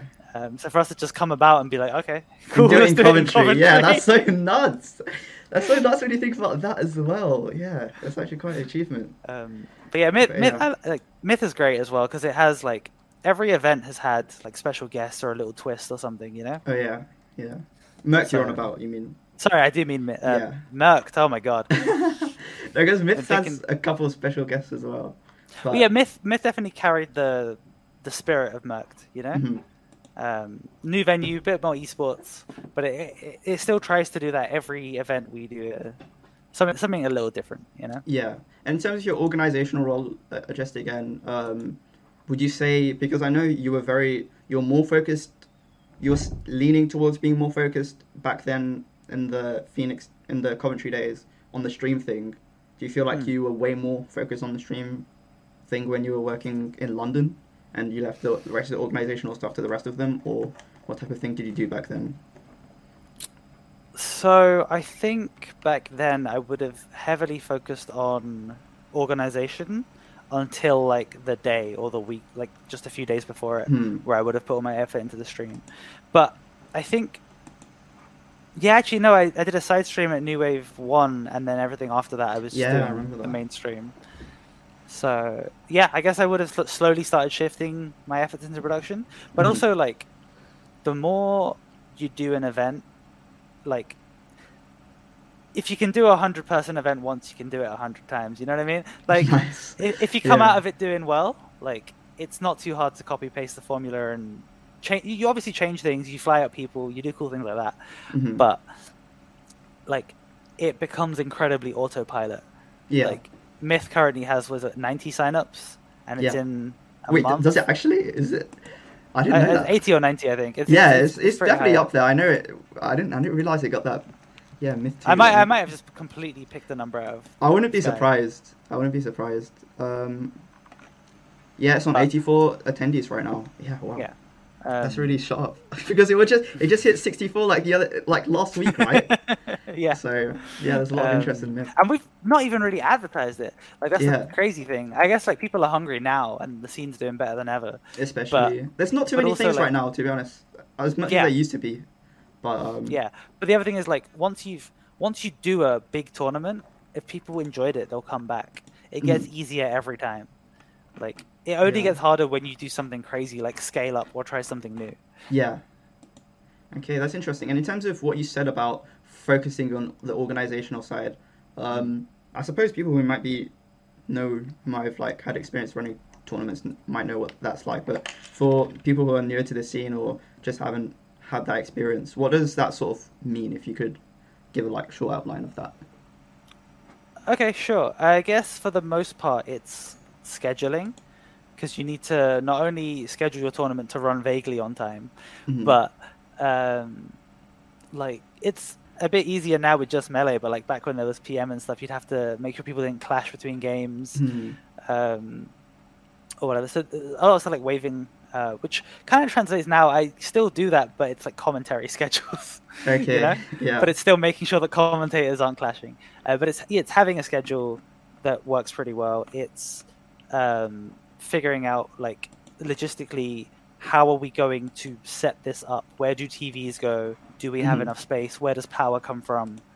Is this safe? Yeah. Where does internet come from? Blah blah blah. Yeah. So that's like the main logistic thing. Other than like, I wouldn't really count it as a logistic, but the only other big thing that goes into pre-event is like advertising, right? Okay, that's fair enough. Yeah. Okay, so I suppose moving on from that, it's mostly your Fate stuff, right? Because I can't think of anything between what you would have done on Merct and LLLs. I suppose you did also stream the quarters, right? And you stream things around the country. I suppose actually maybe the biggest thing that you would have gone out there for, like before the pandemic, was going to Ireland to stream Yes, Schism. 100%. Schism So was the biggest stream. what was that like? What was going and taking everything to a different country for the first time like? It was pretty cool. It was before my stream setup was too convoluted. Okay. Did you still have the little stream deck which you press the buttons on? Or... I'm pretty sure I had the stream deck at the time. Yeah. Okay. Remember, my laptop right before Schism would randomly shut down at any given moment, and I didn't know if I had enough time to get it repaired. Mm-hmm. So we ended up taking a second laptop that had melee coming into it, because if my laptop shuts down during capture the way I used to do it, your TV goes off too. Really? So well, how? We had a pretty funny setup. How does that actually happen? Like, why actually turns it off? So the old setup was gameplay comes into capture card, gameplay comes out of capture card to TV. Oh, so if the capture card loses power, the TV goes out. Okay, it would have been like a now blue I split screen before capture card. Because I remember the blue screen. The TV would have just turned off. Like flat out. The blue screen happens. Yeah, it just would have turned off. That's weird. Because why would losing the game feed actually like turn off the TV? Like, sorry, so you'd have to press a button. No, it wouldn't. Sorry, the TV would stay on. Okay, okay. Like, okay, gotcha. Sorry, yeah, badly that was a bit silly of me, to be honest, to assume like you would actually switch it off, but yeah. But it's because back then, like the way to get quality, and that was another thing. I feel like my stream definitely had some of the highest quality capture for the time. And it's again because I convinced Kieran to let me buy a capture card that I really wanted. Right. Was that what would have that been? Would it have been like a Blackmagic thing, or because that's the intensity shuttle. I still use it. Okay, so that's something that you installed in your actual PC, or is that? No, it's an external capture card. Okay, it's an external one. But it is really good at handling composite and component signals. Most capture cards just do HD, or if they do composite, they're really bad. Which is why most people will stick their composite into a converter, like a FrameMeister thing, which gives them HDMI out of that instead. Mm-hmm. Most people still do that, to be honest. Mm-hmm. But I love my show; it does the job. Yeah. The only problem is, back in the day, component in and then composite out, right? Because TVs, most of them don't take component, which meant the box was doing a lot of the conversion. Okay. But that's why it would just kill the TV.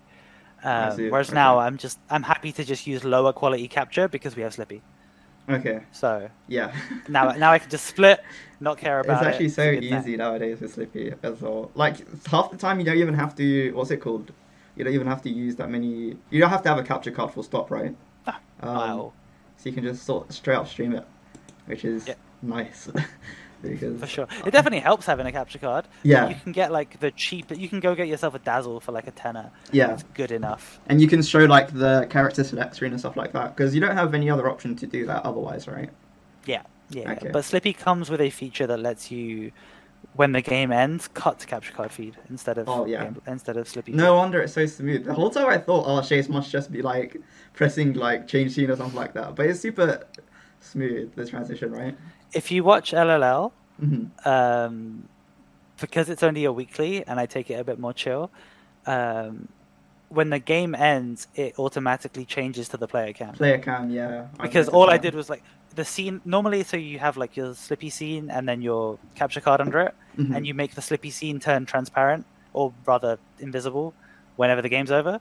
But I just have the entire scene of the whole overlay and everything, and that turns invisible to reveal the cameras underneath. I see. Okay.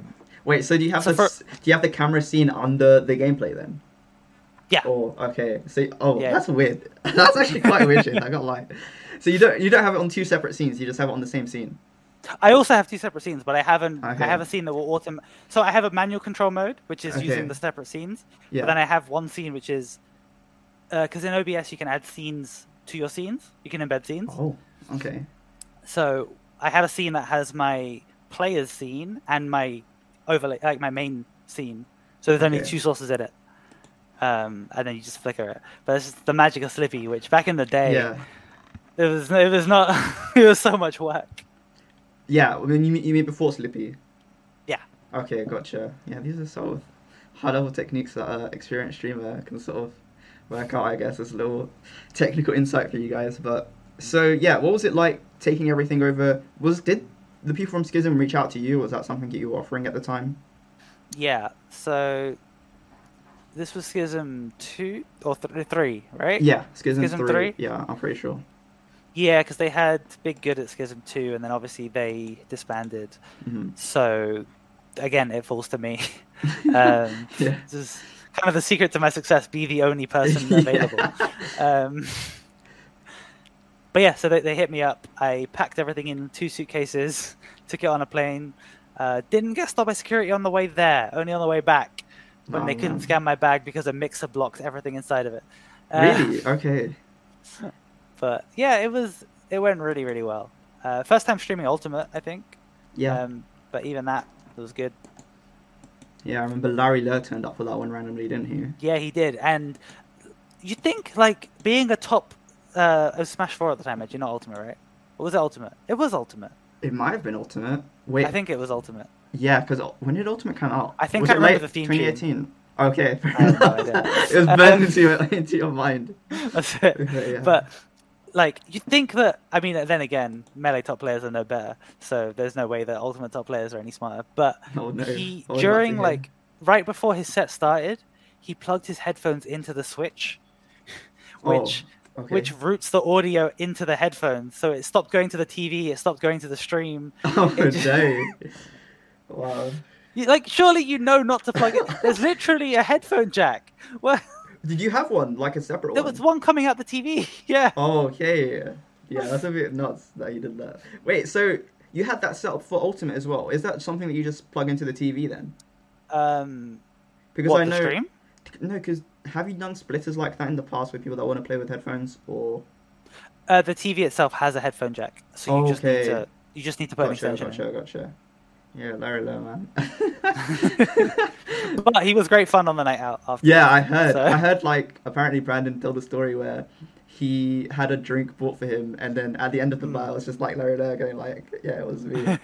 It's like, hello.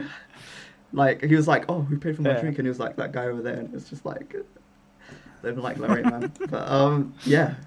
So, yeah, that's sort of cool. So, I don't know, do you have going around and streaming all over the world, I mean, all over Europe, I guess, do you have a particular tournament that stands out, like, that you sort of enjoyed? Yeah, or sort of, actually, here's a more interesting question. What was the more sort of, like, chaotic moment in terms of running a stream out of tournament? Oh, I mean, that was not everything's yours? chaotic. Okay. Everything's chaotic. Like, I'm not so much like I'm simplifying everything as much as I can nowadays, but there's always issues behind the scenes. Like, if you see a small problem on stream, chances are there's something horrible happening on that end. And like, streaming is 90% of the time hiding all of the mess that's really happening at the tournament. You know, be that camera angle so you can't see how awful the venue really is, or like. Kind of jank cable solutions to fix the fact that either a cable got forgotten or broke on the day or something, you know? So there's always a bit of chaos. I think probably, actually, now that you said it, yeah, Mercked 2 or 1, I forget which one of the Mercked it was. Okay. If you go watch the VODs on those, the quality is awful because the capture card just was not working.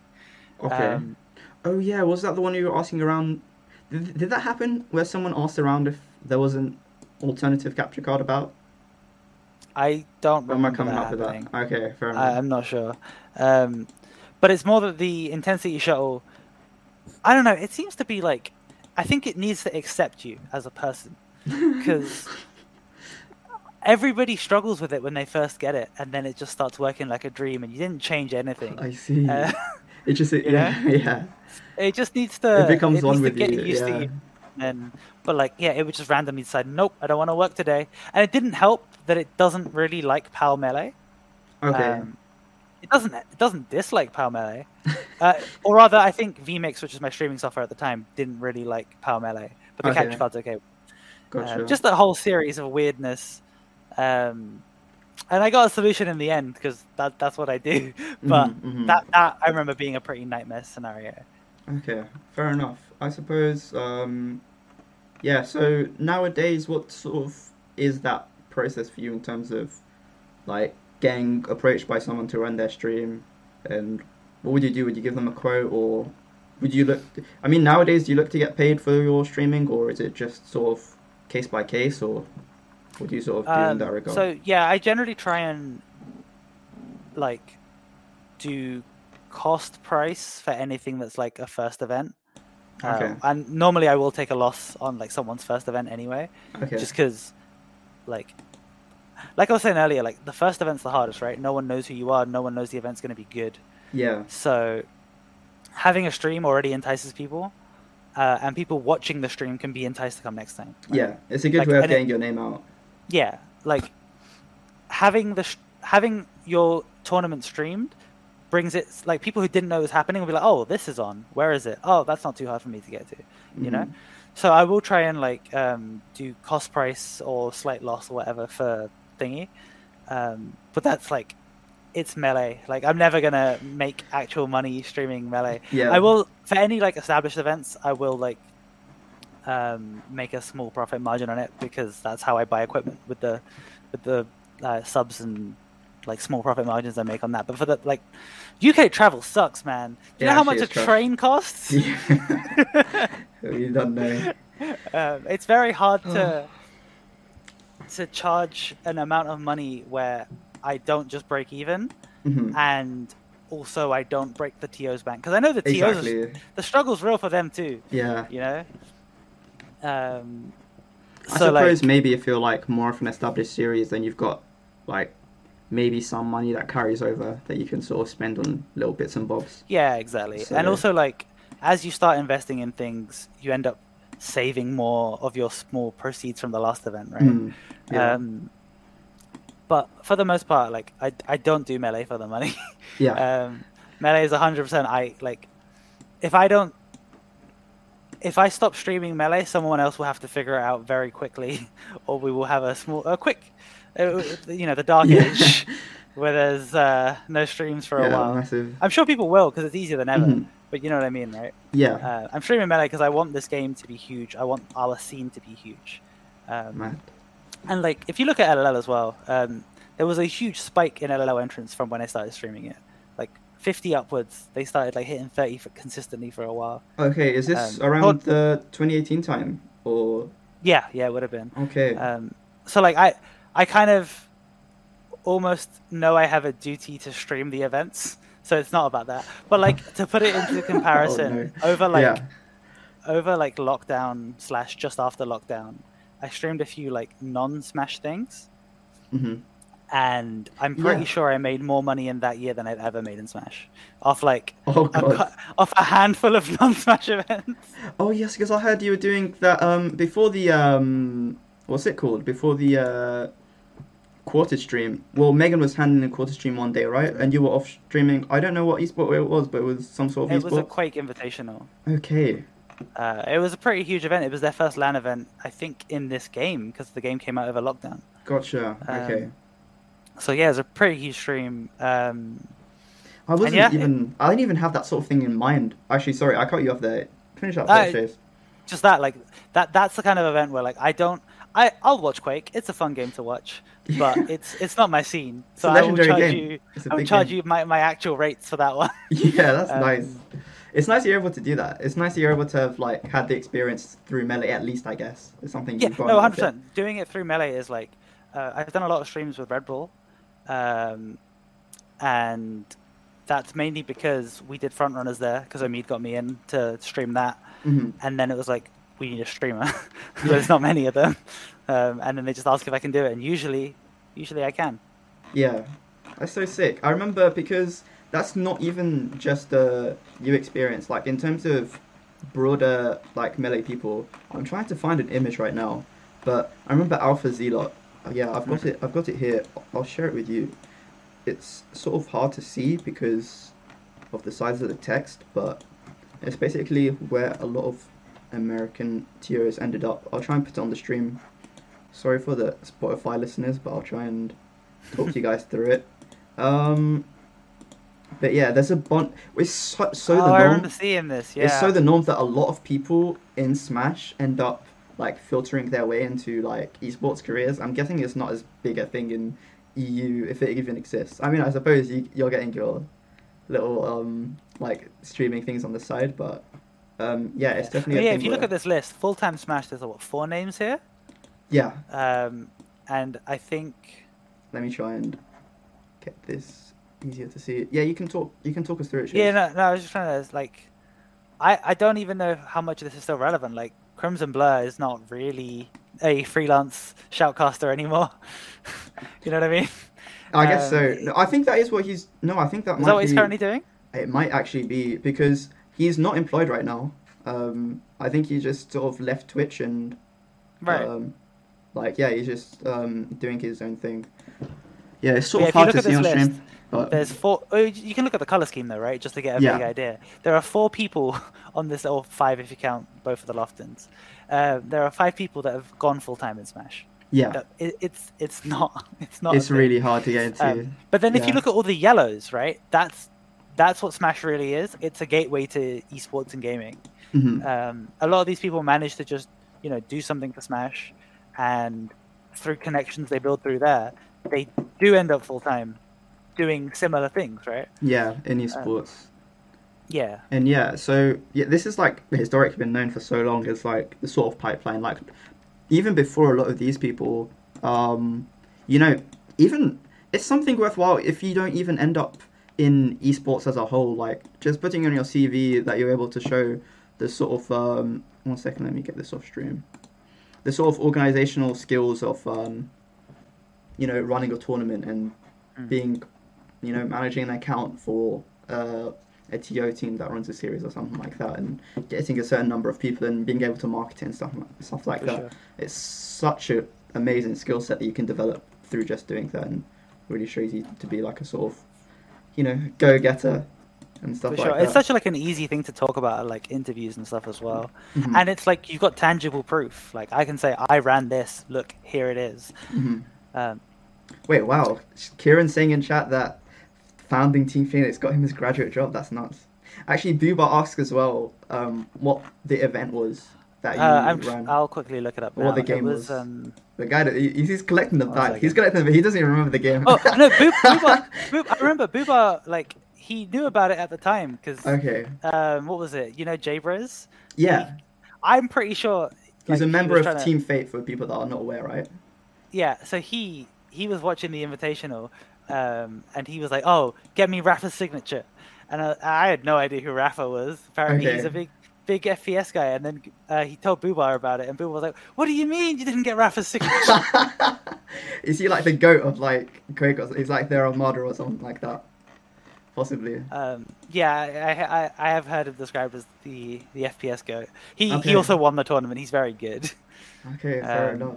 Yeah, people are confirming that in chat. It was called Iron Fist. Okay, and that was a Quake Champs event. I don't know don't- the name no, I of don't these think- games. Oh, sorry, yeah, it was Quake Champions. The new one. Okay, gotcha. Also, kind of cool thing about that, I got to meet Ketchup, who was like one of my fighting game kind of like people that I'd watch on my come up. Okay, Apparently is he like a huge into UK? Quake. He's a UK streamer or a player or? He was a player. Now he's kind of more on the influencer side of things, but he got second at Okay. EVO for Mortal Kombat, so he's not bad. Whoa, okay. Wait, was this like? Wait, As in like yeah. the main Mortal Kombat game, not like a side event or something like that. no, Mortal Kombat X at the time, I think it was. Okay, that's nuts. Yeah, it was kind of really random just to see, who's hosting this? Ketchup, like Ketchup. Yeah, I didn't What's know he doing here? I didn't know there were many people UK people that had like fan fighting games. I've only heard of like Ryan Hart and Problem X, and those are like although Ryan Hart apparently he's like one of the goats of fighting games. Yeah, he is. Apparently, We've like, got Foxy Grandpa as well. He's Oh, had yeah. a few breakout events. of course.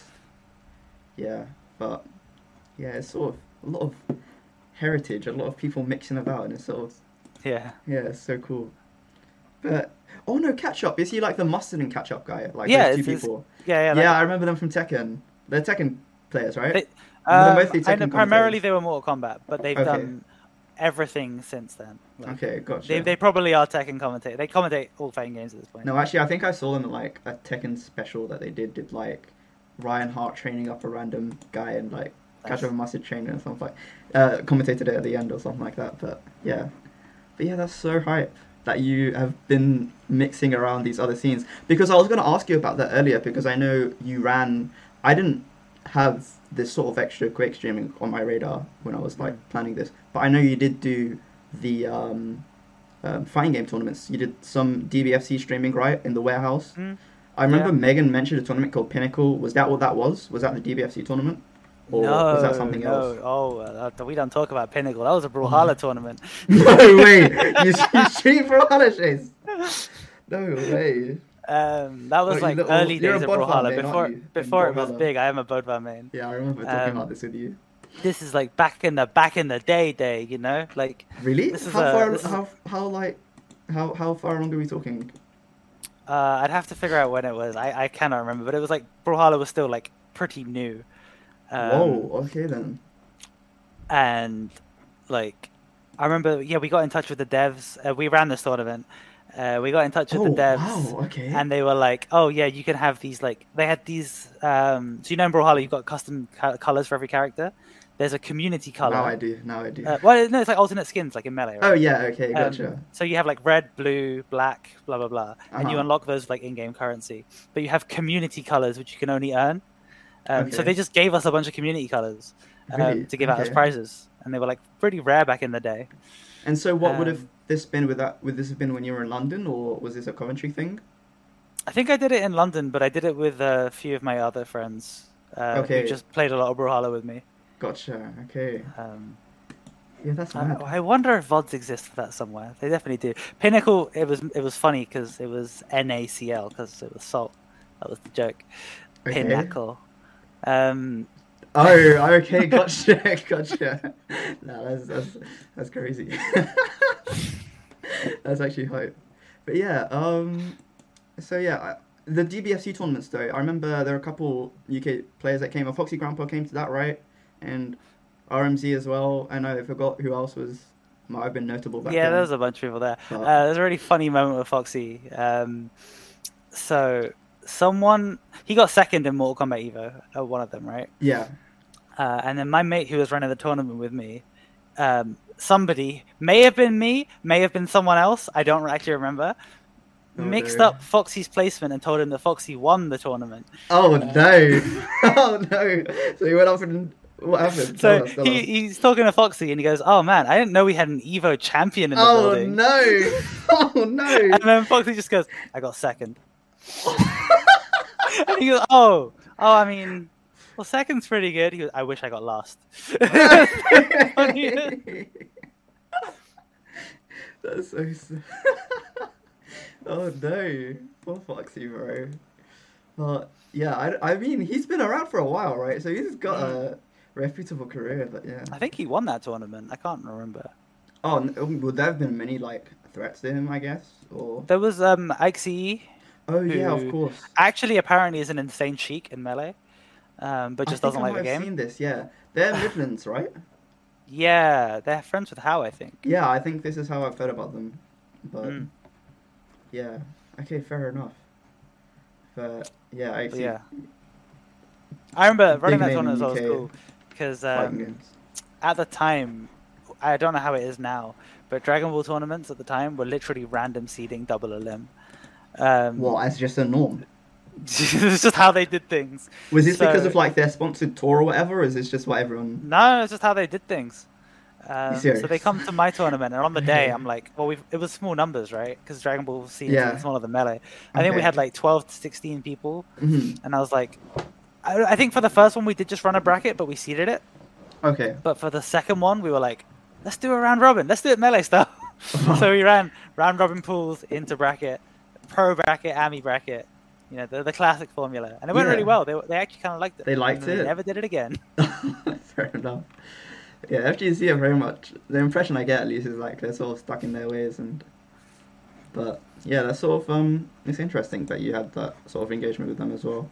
But yeah, moving on, I suppose the later things that you would have been involved in were Fate stuff, at least to my memory.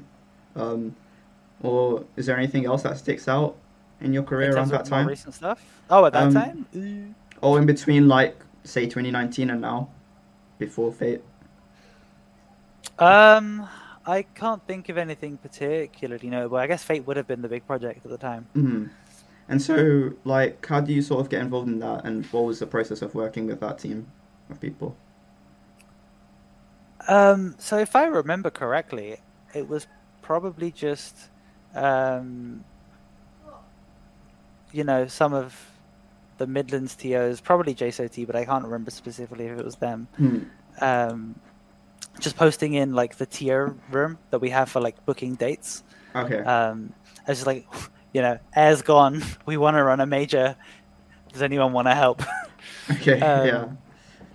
Because I remember there was this people were obviously distraught about the ending of Air, and there was this massive GoFundMe or whatever it was. Was it? I think it was a GoFundMe, right? I think it was a to like raise money to get alternate storage for all of the CRTs that Ed used to run what's it called, Air, that Cone used to run Air, because if anyone thinks that Cone's just the guy that runs a Discord for Melee lessons, he also ran one of the biggest EU Melee series in the form of Air. So and probably the tournament that had the most tournament sets played at it, right? Yeah, in the world. Because they had like crazy amount of. They had how many 7 different AMI brackets, right? Yeah, 6 or 7, something. Yeah, like because that. there was 8-person pools, 2 go to top, and then 1-1-1-1-1-1. And then it wasn't even just a bracket. You would get put into like these into another pools, round robin. Another round robin pool, and that fed into like a final bracket, which was insane. But there was still like spare setups like around the place. I think they even had that one place where, what were they called? The Eon adapters, right? The one that everyone said ended up being like laggy. The ones that are complete scams, yeah. Were they actually scams? I have no idea about what they're not like scams per se, but they don't. The issue with like HD Melee is not the adapters. Okay, gotcha. They are good adapters, but they're not much better than a £5 Wii to HDMI. Gotcha. Okay. But what was I going to say? So yeah, they had a bunch of, and that's also I guess another example of what we mentioned earlier, sponsorship, where it's much easier for people to get a CRT monitor sponsorship than a lot of things, because it's like a gamer peripheral and people like to. No one sells CRTs. Exactly. No one's trying to get them out there. I mean, unless you're like in the third world, and you can actually get them like fresh off the production line from like Alibaba. You know about this, Shais? I actually didn't know that. Because I think that's true, because they're still servicing like third world markets. So I think you might be, if anyone's like worried about the CRT apocalypse, then you can order one and cuddle it as you go to sleep or something. I don't know. But because they had monitors that were being like what's it called? That were being sponsored. And so they had a whole room of just like monitor setups that you could play on, that were just completely disconnected from the event. And I walked in there regularly, and the room was entirely empty because people were doing whatever fun Air activities they enjoyed getting up to. But so I forgot even how we got here.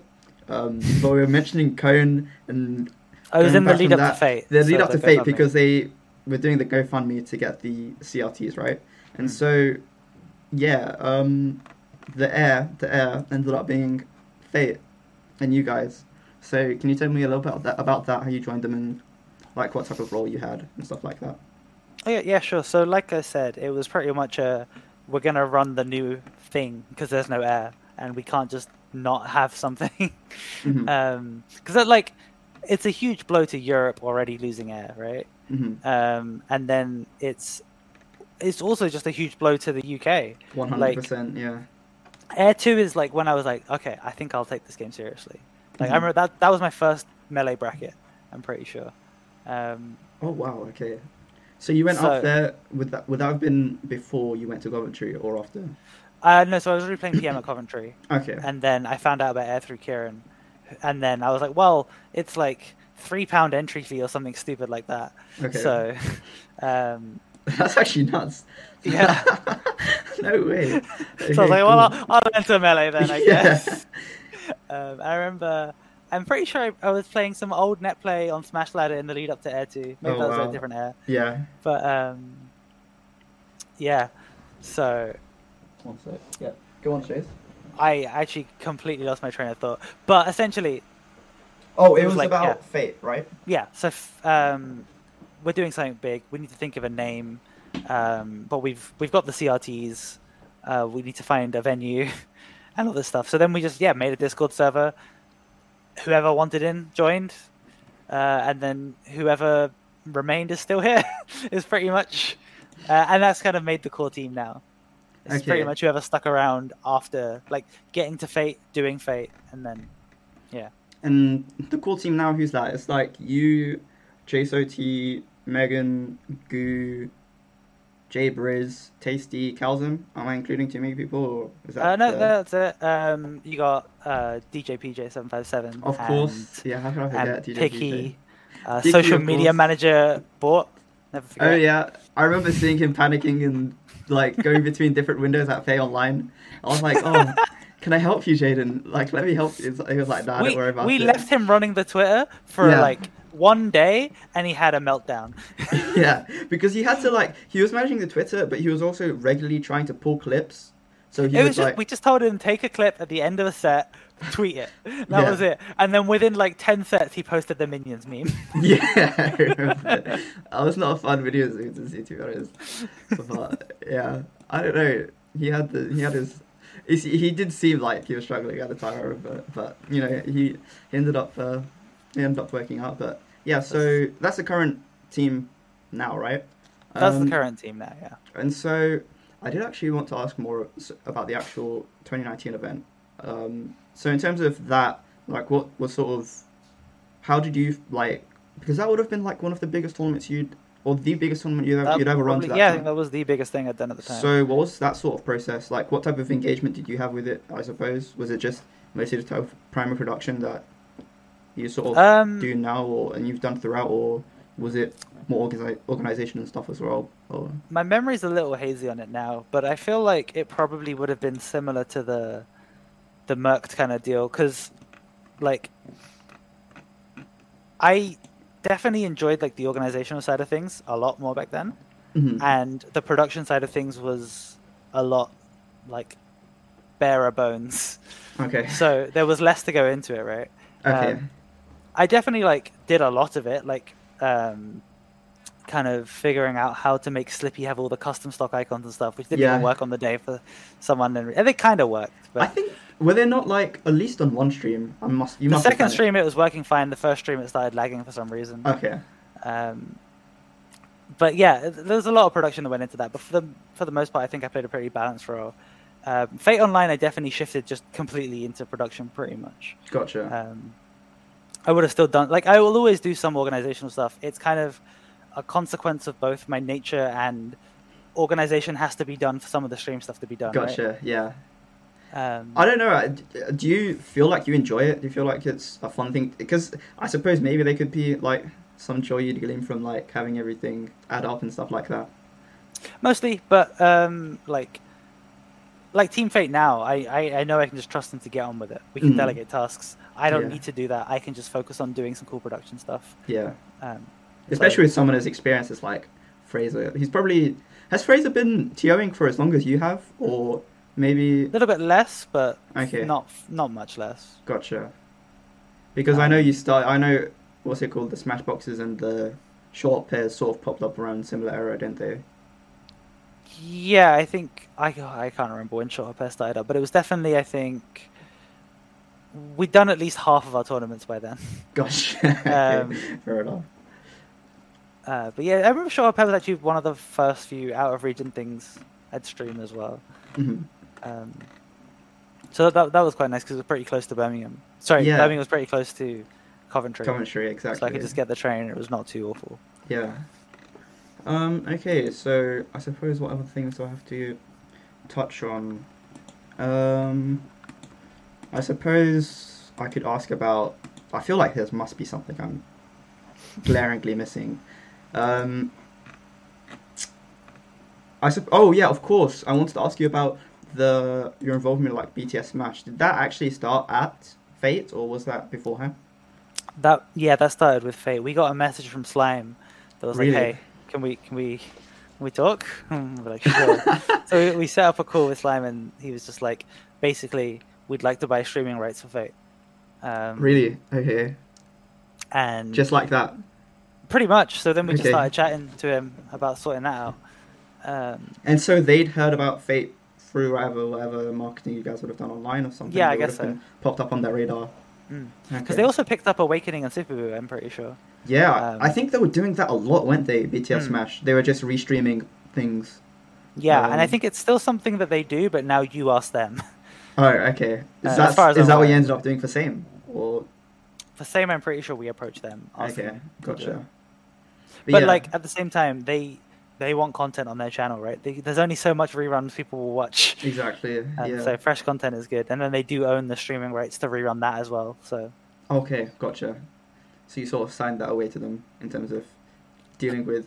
And so Fate VODs are they on the BTS Smash YouTube they're on channel? the BTS channel. I believe that like day 1, day 2, like Yeah, VODs. I know they didn't properly chop it up, did they? I even offered to cut them up, but they were like, "Oh, don't worry, we'll deal with it," and they just didn't. Really? No way. But yeah, so would that have been something that you would have been like more of engaged with because you're on the production and streaming side, or was that something that like the So- core Team Fate members would have dealt with? Or We kind of, I'm pretty sure everyone was in that meeting, or at least like whoever, like there was like 3 or 4 of us at least in that meeting. It wasn't too, production only or TO only kind of thing. But the actual summit thing there wasn't much to it. It was like they say, "We want this. Here's a contract. Sign it if you want it." And Fair then enough. I would have signed it, and then after that,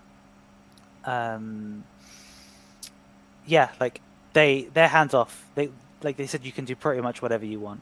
Gotcha. Like they have no rules for what they got on their stream, like, within reason, obviously. Mhm. So it doesn't actually change the planning; it just changes where it's being streamed to. Okay. There was like a weird issue on the day because of it, where like I have to stream to them and they have to stream out. Okay, or yeah. at least that's how it used to work. You didn't just they didn't just like here's our stream key, like have fun. No, but I'm pretty sure I do have their stream key now. Oh, nice. Okay. But it used to be streaming to it because they have the 24-hour service, right? So Okay. that's always rolling, and then I push feed to them, and then when they finish a VOD, they can push my feed instead of the 24-hour VOD. Wait, what do you mean by they just have? When you say 24-hour service, you mean like If you go on Twitch now, 24-hour for Melee- reruns? Yeah, if you go on Twitch right now, the BTS are live. I'm pretty sure. Yeah, it's just streaming an old that means tournament. reruns, right? Yeah. Okay, gotcha.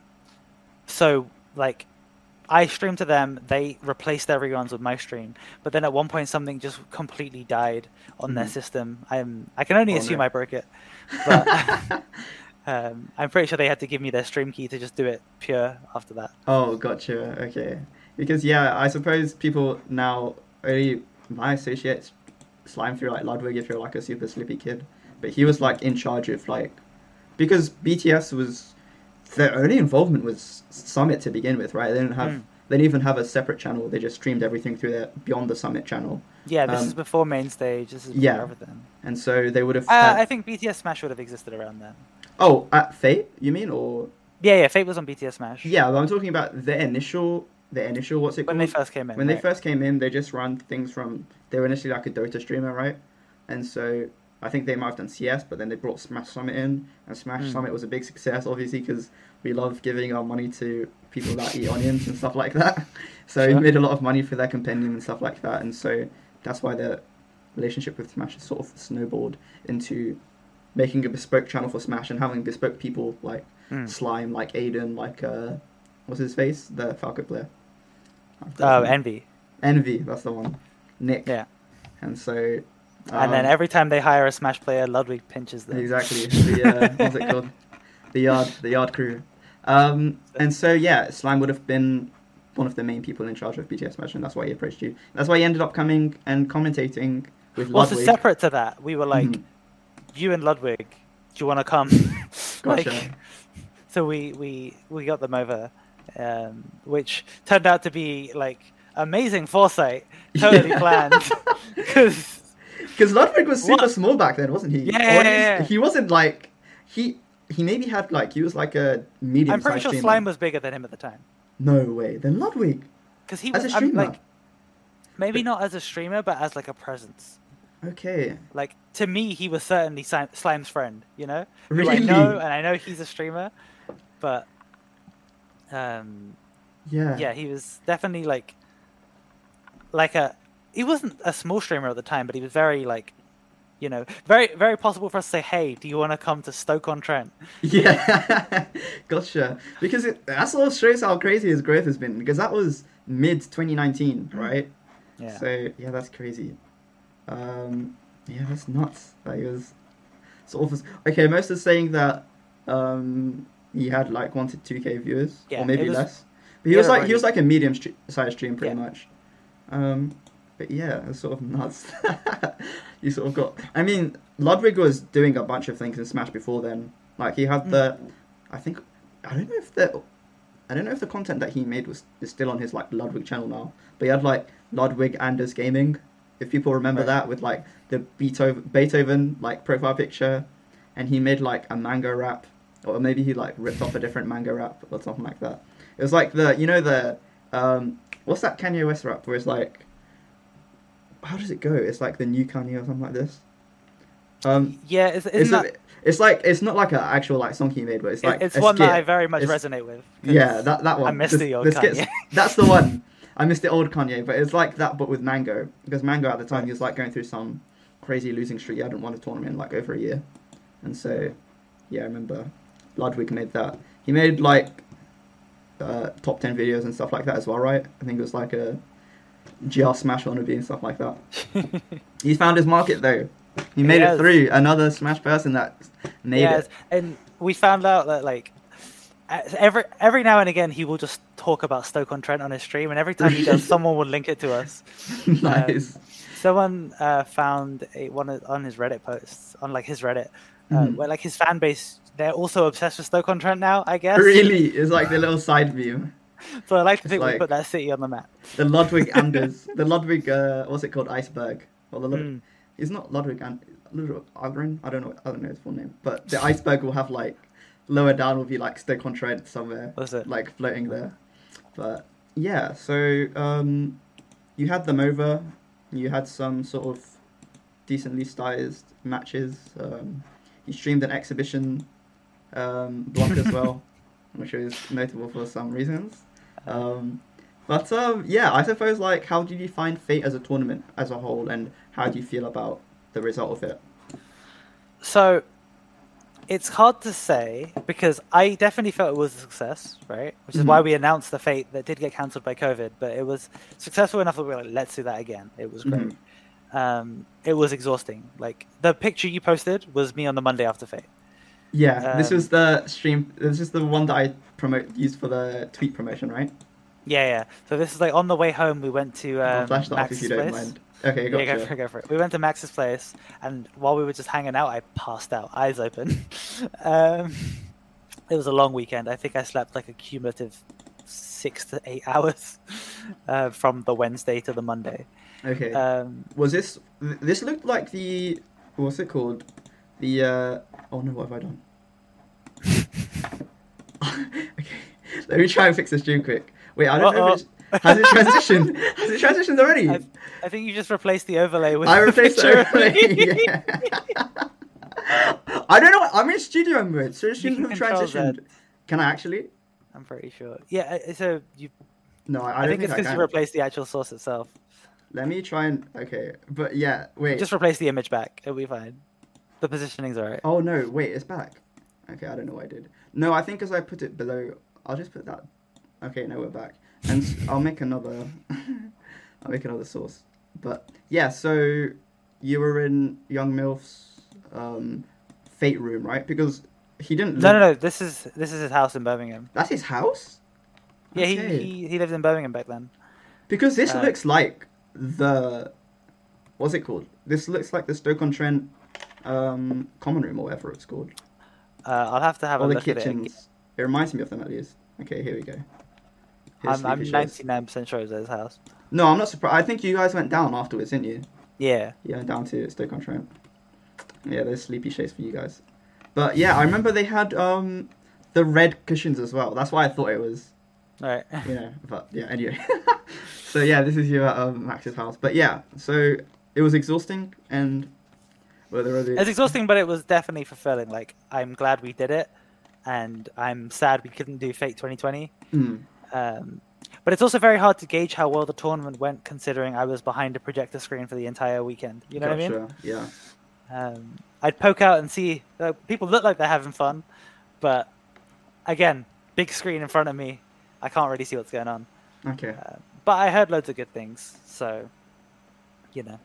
Yeah, I mean, I have a particularly biased point of view of my experience of Fate. I enjoyed it big time, obviously, because something went well for me. But that sounds weird that I say it that way. I won a Pride match, guys. If you weren't aware, but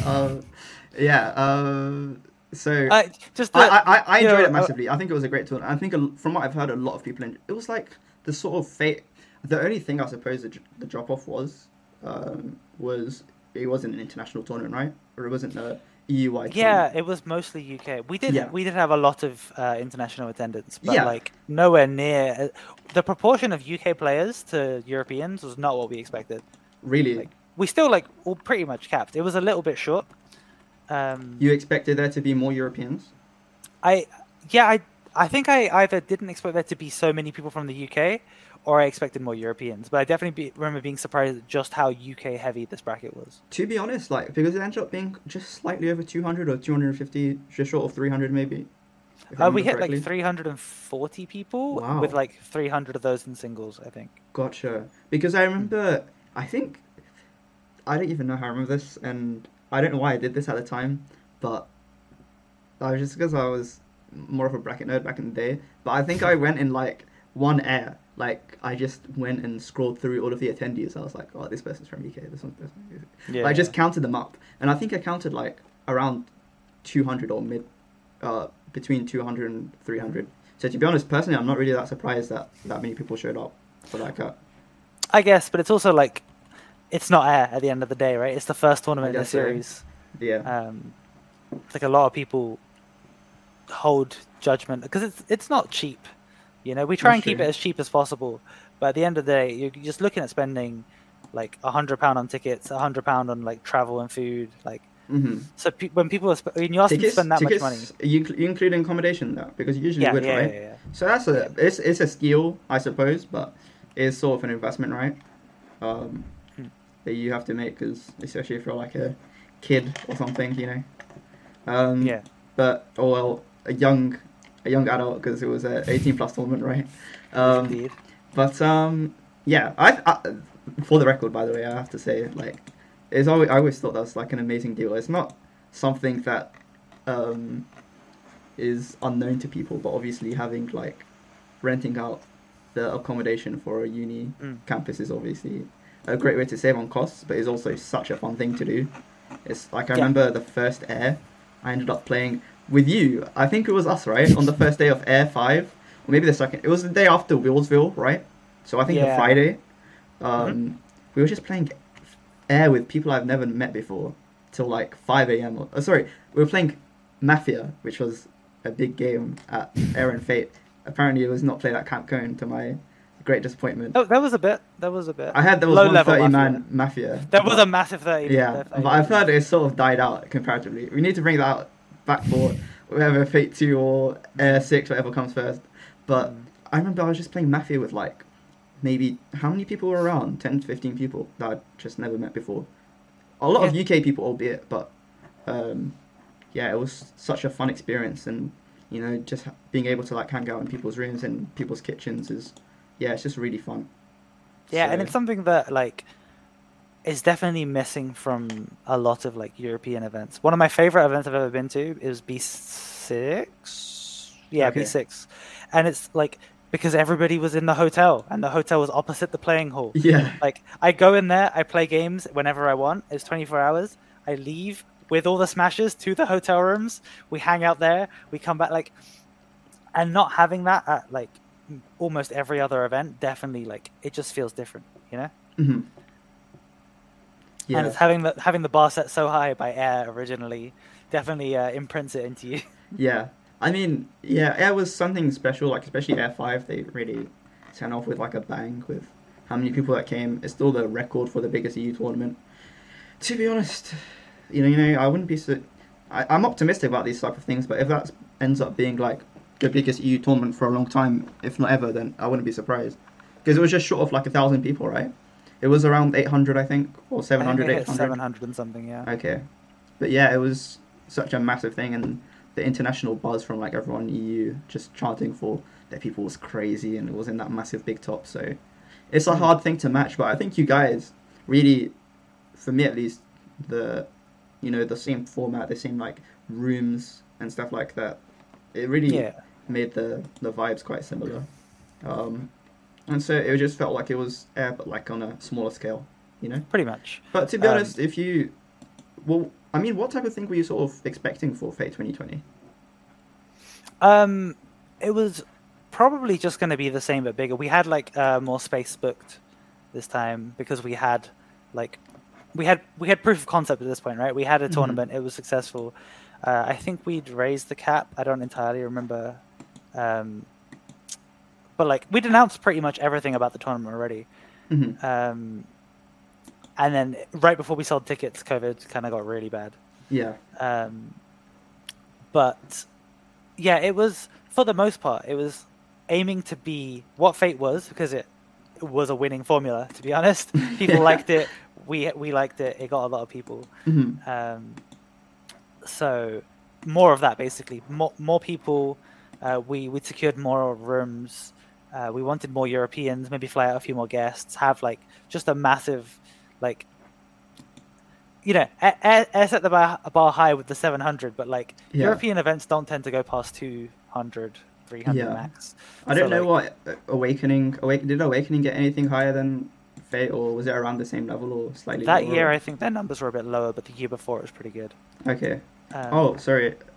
Kieran's off, Shais, so if you want to say any parting messages to your old partner, then he's just saying goodbye in chat.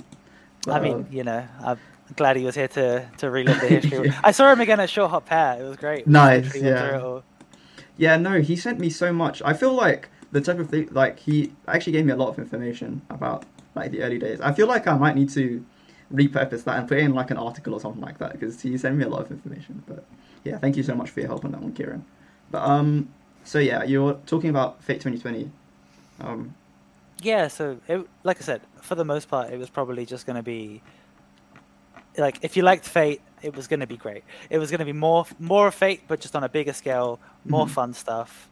And then, like, I mean, it's hard to say. We had a lot of plans. They're all written down somewhere. A lot of them were tweeted out. Like, we were going to do cool things like the Clone Hero bracket and stuff. Oh yeah, I remember. You used like the was bracket. That the Lucretio promotional video? The Lucretio trailer. Gotcha. With the cheeky ultimate bait, that was really fun. Yeah, I remember that. So yeah, it was pretty much, it was Fate with more, right? It was fun side events, more people. But yeah, I mean, that's it.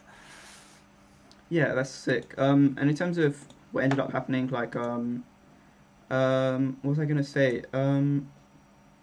In terms of it being cancelled and stuff like that, how do you still have like, is it still like on the shelf, like ready to be brought in whenever you guys are feeling that it's ready, or do you feel like you want to do a lot more development than what you had for then?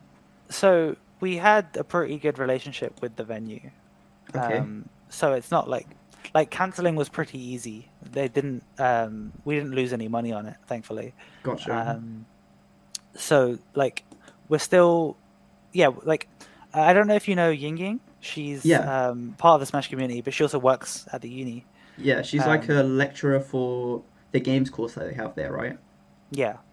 So she's still there. So all of the previous, like, kind of connections we had with the uni is still there.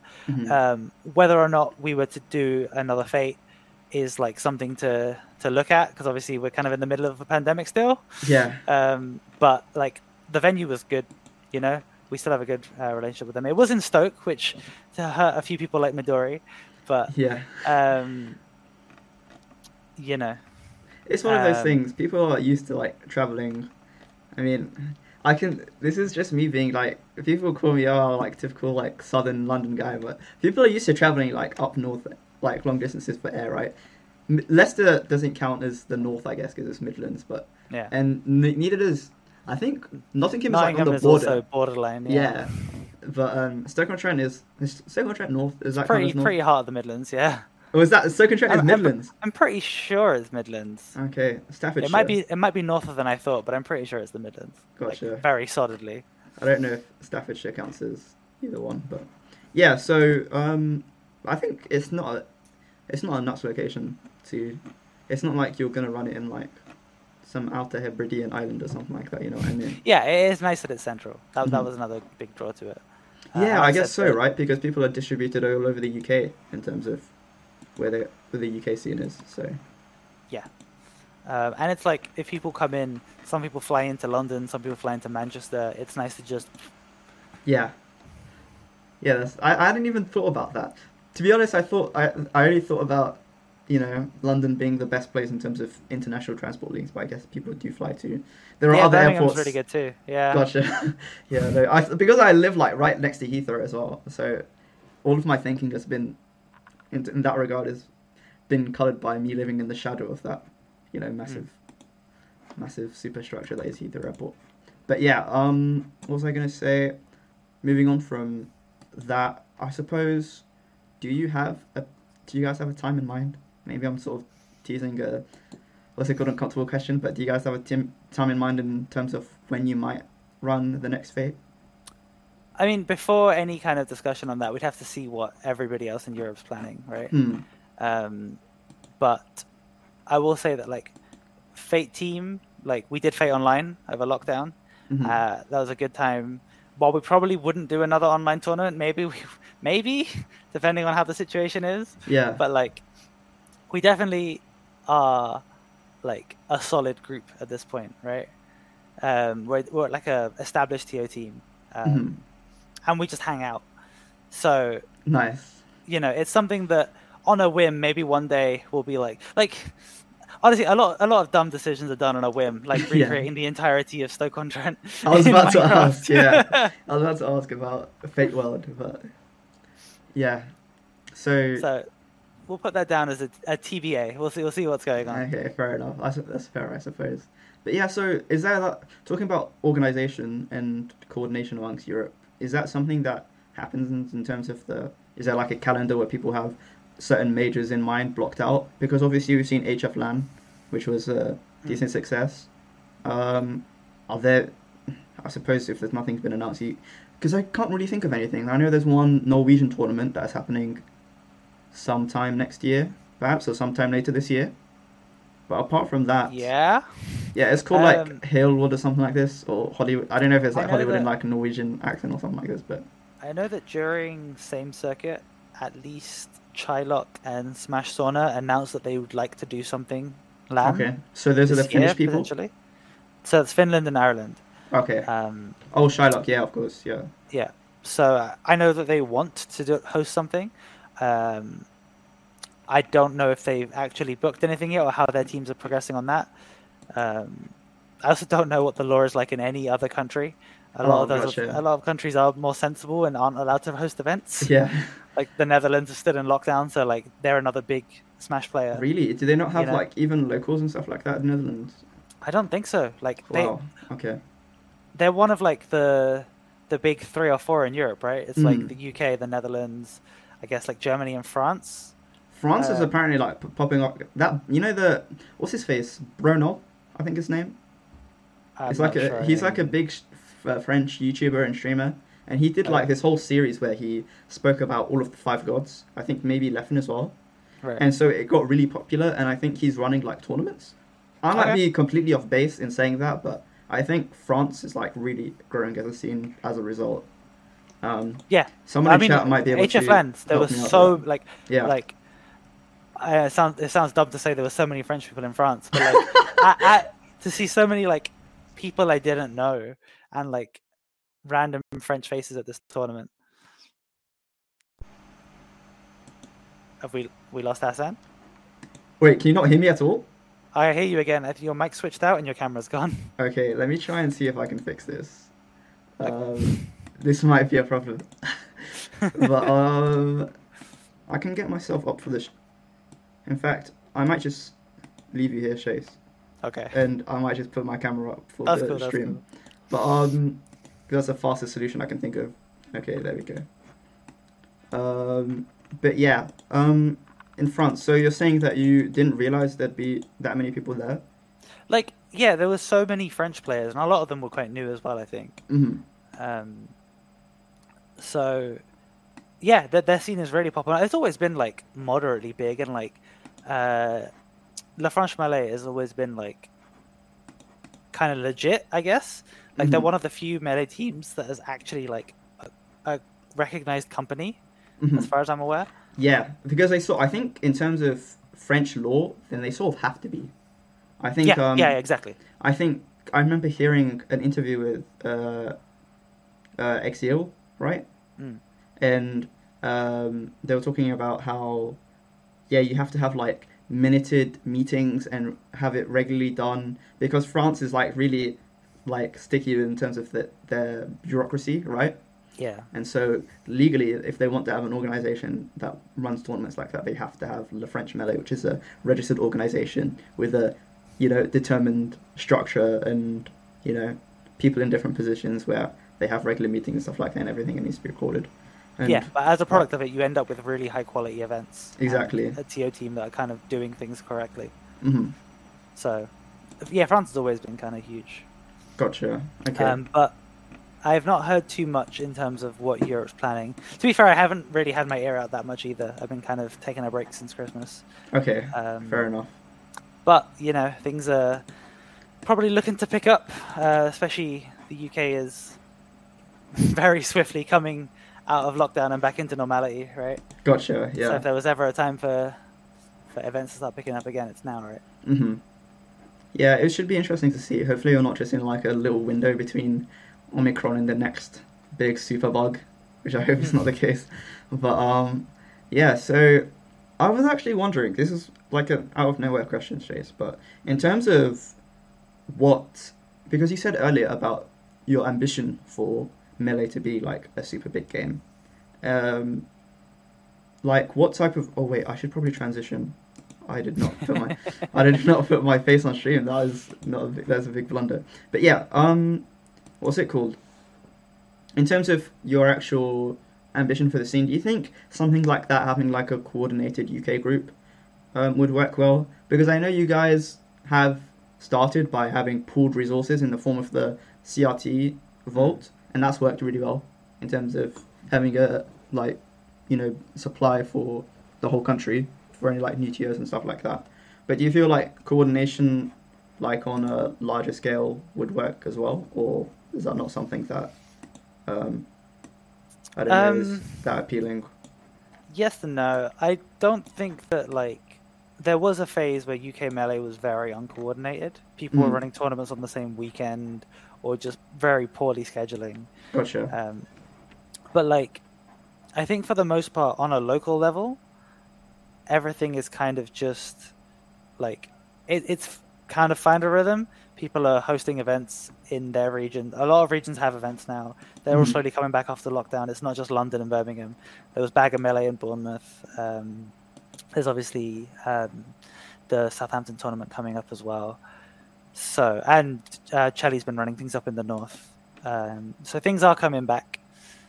And I think that people, it's less about that on a local level. I don't really know what the next big thing is for Smash. I think it is on a more grander scale. I think, yes, there are people that LLL has had a bunch of new faces, right? Mm-hmm. And having weeklies and stuff like that is super important for growth. But I think a lot of it is finding ways to get eyes on the game and finding appeal for sponsorship. And I don't have the answer to that right now. Some will tell you it's crypto. Yeah, I've heard that from who is it? Blur and Tafo. Tafo's been pushing it, but I think Blur has a different sort of I think he said a Smash coin would be something that would just be good at getting a bunch of investment into the scene. Right. Although I don't know if I'm too sold on that idea, but yeah, I mostly disagree with the idea. It sounds kind of short term. I definitely would work in the short term, but I can't see it pulling us out right? But at the end of the Gotcha. day, we're a game that doesn't have developer support. Like Street Fighter will always grow because a new Street Fighter game comes out, or new DLC comes out, advertising comes out, and they have a $50,000 tournament at the end of every year, right? And they have a big stream that everyone watches it on a localized Capcom channel. Yeah. Like, that's just how it is, and we don't have that. So I'm not sure that, like, people who want like Melee to be like a tier 1 esport, I think it's definitely more of a dream than a reality, right? Gotcha. But it's definitely something. I don't think that matters. I think from what I personally want to get out of this, like, if that happens, amazing, great. But what I want is the people that are here and now playing to have like a really good experience, and for us to put on the best kind of stuff we can do. Yeah. So, would you say that's like your main goal, or in terms of growth, do you have anything in mind particularly, or is it just making sure that you focus on that player experience and that's your sole sort of like I don't know, what would you describe it, like mission statement? Yeah, for me, it's definitely player experience. Like, I will try to get sponsorship as and when I can, right? If there is an opportunity, I will approach it and see what we can do, to see if we can do some building and some growth. But as far as I'm concerned, my main thing is I want my stream to look good, so people who are watching it get a good experience. Yeah. And people who maybe stumble across it by accident are like, oh, this is cool. Oh, London. I live in London. Okay, I'll turn up. Yeah. Right? And the player experience to come back. Because at the end of the day, if they don't have fun, they're not going to come back. Yeah, of course. Like, yes, you need to gain players faster than you lose players, but you do need to just retain players. That's true, yeah. And also, people having fun, they bring friends. Like, that is the key to growth as far as like my concerns are, you know? Make sure everyone here is getting the best they can get. I see. That's interesting. I suppose like it does sort of speak to what is like the most important thing at the end of the day, right? Which is like that everyone has a fun time and that we're enjoying it with our friends. So yeah, it's interesting that you have that point of view of it, because I know like a lot of people are like, whenever I hear like Blur talking about Melee, it's always like we need to be focused on growth because that's the only thing that will keep us alive and stuff like that, you know. But he also says like he has confidence in the game surviving. I think everyone has confidence in the game surviving, right? I mean, it's still here, right? Yeah. Like, it's never going to truly die I say never, not for a long time, right? Like, I believe in Melee. We'll be playing it forever, I feel like, at this point. Yeah. We just got matchmaking. Exactly. And right? ranked is going to be so nuts. It's going to be so like, that's going to be like, I feel like that'll be like multiplicative growth for Melee in terms of what it will do for, you not think so? I agree. I think it will be a huge influx of players, whether or not they stay around. Because that's what happened with Unranked. Loads of people picked it up, played it for like a couple of days. That's really cool. Moved on with their lives. Potentially having ranked, having like people playing against people that skill, yeah, maybe they will stick around more. But it at least gets a lot of eyes on, and it will be an insane like boost for when it happens. Yeah, not only that, but I feel like content-wise as well, it could be something special. Because I know people are talking about like, there's obviously a massive disparity between like streams that you would run, right, in terms of the viewership that would get, and people just running Melee streams in their homes, right? Like that gets like next to nothing unless you're a big streamer like Mango, but even then, he's not touching like VGBC numbers. But I remember, again, we're going back to Blur, but he gave the example of like RTZ and how he runs like his Dota streams, and apparently those get like 30k viewers, and there's not that like there's not that much of a disparity between his viewers for his home streams and for bigger tournament streams, and part of that is apparently because of the fact that the games have meaning behind them, they have stakes because there's a rank system behind it. Yeah, so that's probably true. I don't know how much people will like, because like Street Fighter has ranked, Dragon Ball FighterZ has ranked. All of these games have a ranked system, and their viewership's probably worse than Melee, to be honest. Maybe very similar. I don't know how much, like, maybe at like a tip-top level, but I think with StarCraft as well, and all these like tier 1 esports, a lot of people watch these games, right? They don't actually play. Yeah. all Melee players play Melee. All Melee viewers play Melee pretty much, right? Like, if you watch professional football, you don't play professional football. It's true, yeah. Right? So that's why there is a market for watching them play, like, to that level, right? Yeah. I know that when I play StarCraft, my hands are so slow. Yeah. I don't really know what I'm doing. Yeah. I can never get a trickle of that feeling of top level play unless Gotcha. I like super put work into it, right? But who does that? At the end of the day, it's like a percentage of people, right? Mm-hmm. With all these like tier 1 esports, part of it is just that people are not that good at those games, but also that they just enjoy watching them. Melee, like, I could watch a bit of a Melee stream, but at the end of the day, if I'm feeling Melee, I'll just go on unranked or hit someone up in Discord. Right? Yeah, for real. So I think that's part of Melee's viewership woes, and it's why tournaments get views, because it's less about stakes, but it's more like what's happening, right? There's like storylines, there's I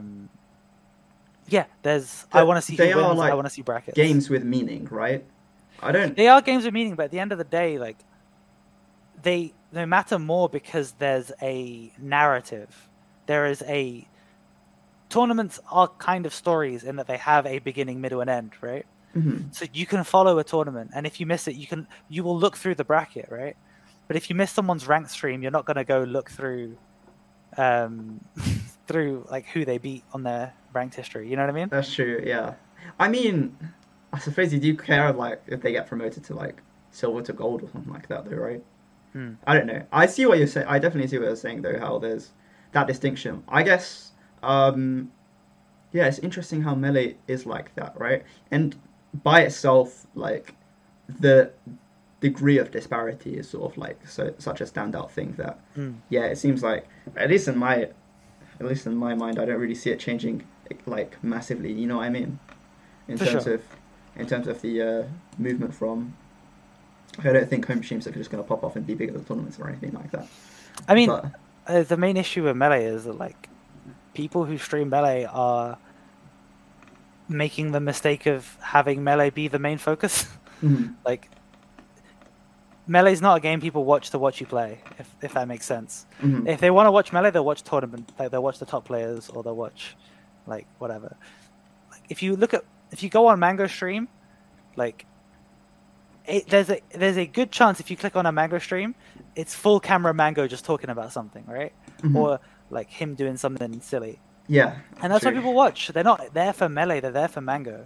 Gotcha. Mango's like one of the very few streamers that will survive if Melee dies. You know what I mean? Yeah, I mean, already, I think he used to say, like, his viewership goes down when he plays Melee compared to, like, the other variety games that I don't know if it's the case as much anymore, but yeah, I definitely wouldn't be surprised if that's the case. But yeah, okay, fair enough. There are a few other things I wanted to touch on. I suppose we're talking about UK coordination. One of the things that popped up specifically after the events of the summer of 2020, was some of the things that you were doing in terms of conduct and in terms of making it so that there was a the UK Melee backroom which you set up, which would have to deal with conduct issues and stuff like that. Yeah, so the backroom kind of already existed. That was just like, essentially, it's a Discord server where if you want to run a tournament, you say, these are my dates. And if you need help, you say, hi, I need help with this. Gotcha. That existed. It existed on organizational level. Yeah, and sometimes, like, if there was a problem, like, there have been problematic players in the past, people would be like, I've had this issue with this player, they are banned from my events, I ask you to do the same, or whatever. But there was never any kind of formal body. Gotcha. I've actually got a bit of a clip. Again, it's more blur content. You can see how much blur content I consume. But I'll send it to you on Discord. And I've tried to get it up on stream. Just hold off on watching it now, and we can sort of watch it together, I guess. I'll add a media source. And so obviously all credits go to the commentator's curse. Please don't sue me or something like that. Wait, let me see if I can try and find it. Okay, wait. Tafa looks so uncomfortable in this clip. That guy looks like he's uncomfortable a lot of the time, to be honest. Yeah, let me try. I don't know where I can. I'm having an issue with adding a media source. I suppose I could just. If it's a file, you could just drag it into OBS. What, really? Just drag it To into drag the it onto the preview screen? and then cut to it. It will play. Okay, that didn't work. Do I just have too many things on my screen or something? Oh dear. Okay, we can do it really scuffed. I'll just do like a window capture and I'll just run it on my end. Okay, let's try and do that. In terms of the ecosystem. So there's an accountability there. And similarly, like one of the bigger issues in the community is like the conduct issues, right? Because no one wants to go out there and actually like work on it, and most people just don't want to deal with it for good reason. Like none of it gets solved. Like one of my great disappointments about quote unquote Smash leadership, I don't want to call it that because no one's actually doing anything, is that no one's doing anything about. Like I think the hidden story that I'd be ashamed to tell people outside the scene is I think we are less equipped to deal with conduct shit than we were a year ago, and that's after all the summer shit happened. And I think largely all that stuff in the summer happened, and for the most part, people just went welp, and they moved on. Nothing changed. Like I don't think anything fundamentally changed. I don't think you can like fix the evils of the world or anything, but realistically, you're supposed to like make our reactive solutions better and make our preventative ones exist, right? Like I don't know, do something. But there hasn't even been that much discussion about it. Like realistically, like there's been discussion on Twitter, but like among people who actually like need to make the changes and like they run the events, I don't think there's any like substantive stuff that happened, at least for me. So I don't know. Like that's disappointing, and I think that's where it comes. That's where the accountability comes in. It's like, look, at the end of the day, guys. Like if all you guys want to do is run your own events, then and nothing else, and nothing more ambitious, and there's nothing more out there for y'all, then I think that's sort of shitty. Okay, clips over. Is it over for you, Shais? Yeah. Okay. Do you have any? First of all, like, does the idea of there not being much change in terms of like conduct issues, does that like? Do you agree with it? Do you feel like it matches up to the UK experience and the EU experience as a whole, or? So on a like a systemic level, like essentially nothing has changed really, like in the global sense, right? But I think that the average person is a lot more aware of things, and I think it's overall brought us to a safer point in the community, if you know what I mean, right? Mm-hmm. Like people were willing to just overlook dodgy behavior before, right? Whereas now that they've kind of seen the whole with the summer of 2020, people tend to be keeping a bit of a more watchful eye out. UK wise specifically, we've not really had too much happen since then. There's been a few events, but not a crazy amount. The player safety panel does exist now, which I think is pretty good. I'm not saying it doesn't have its own issues, but the fact that it exists has been useful. It's given people that didn't have anywhere to go somewhere that they can direct their like safety concerns. Okay. Just to stop you there, Chase.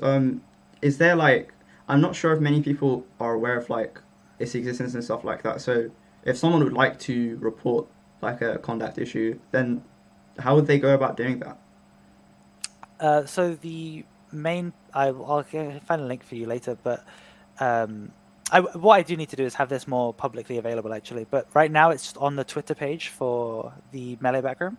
Okay. There's a form you can fill out. If you do that, it pings the team, and then they will be raised aware, or you can message anyone who's on the team.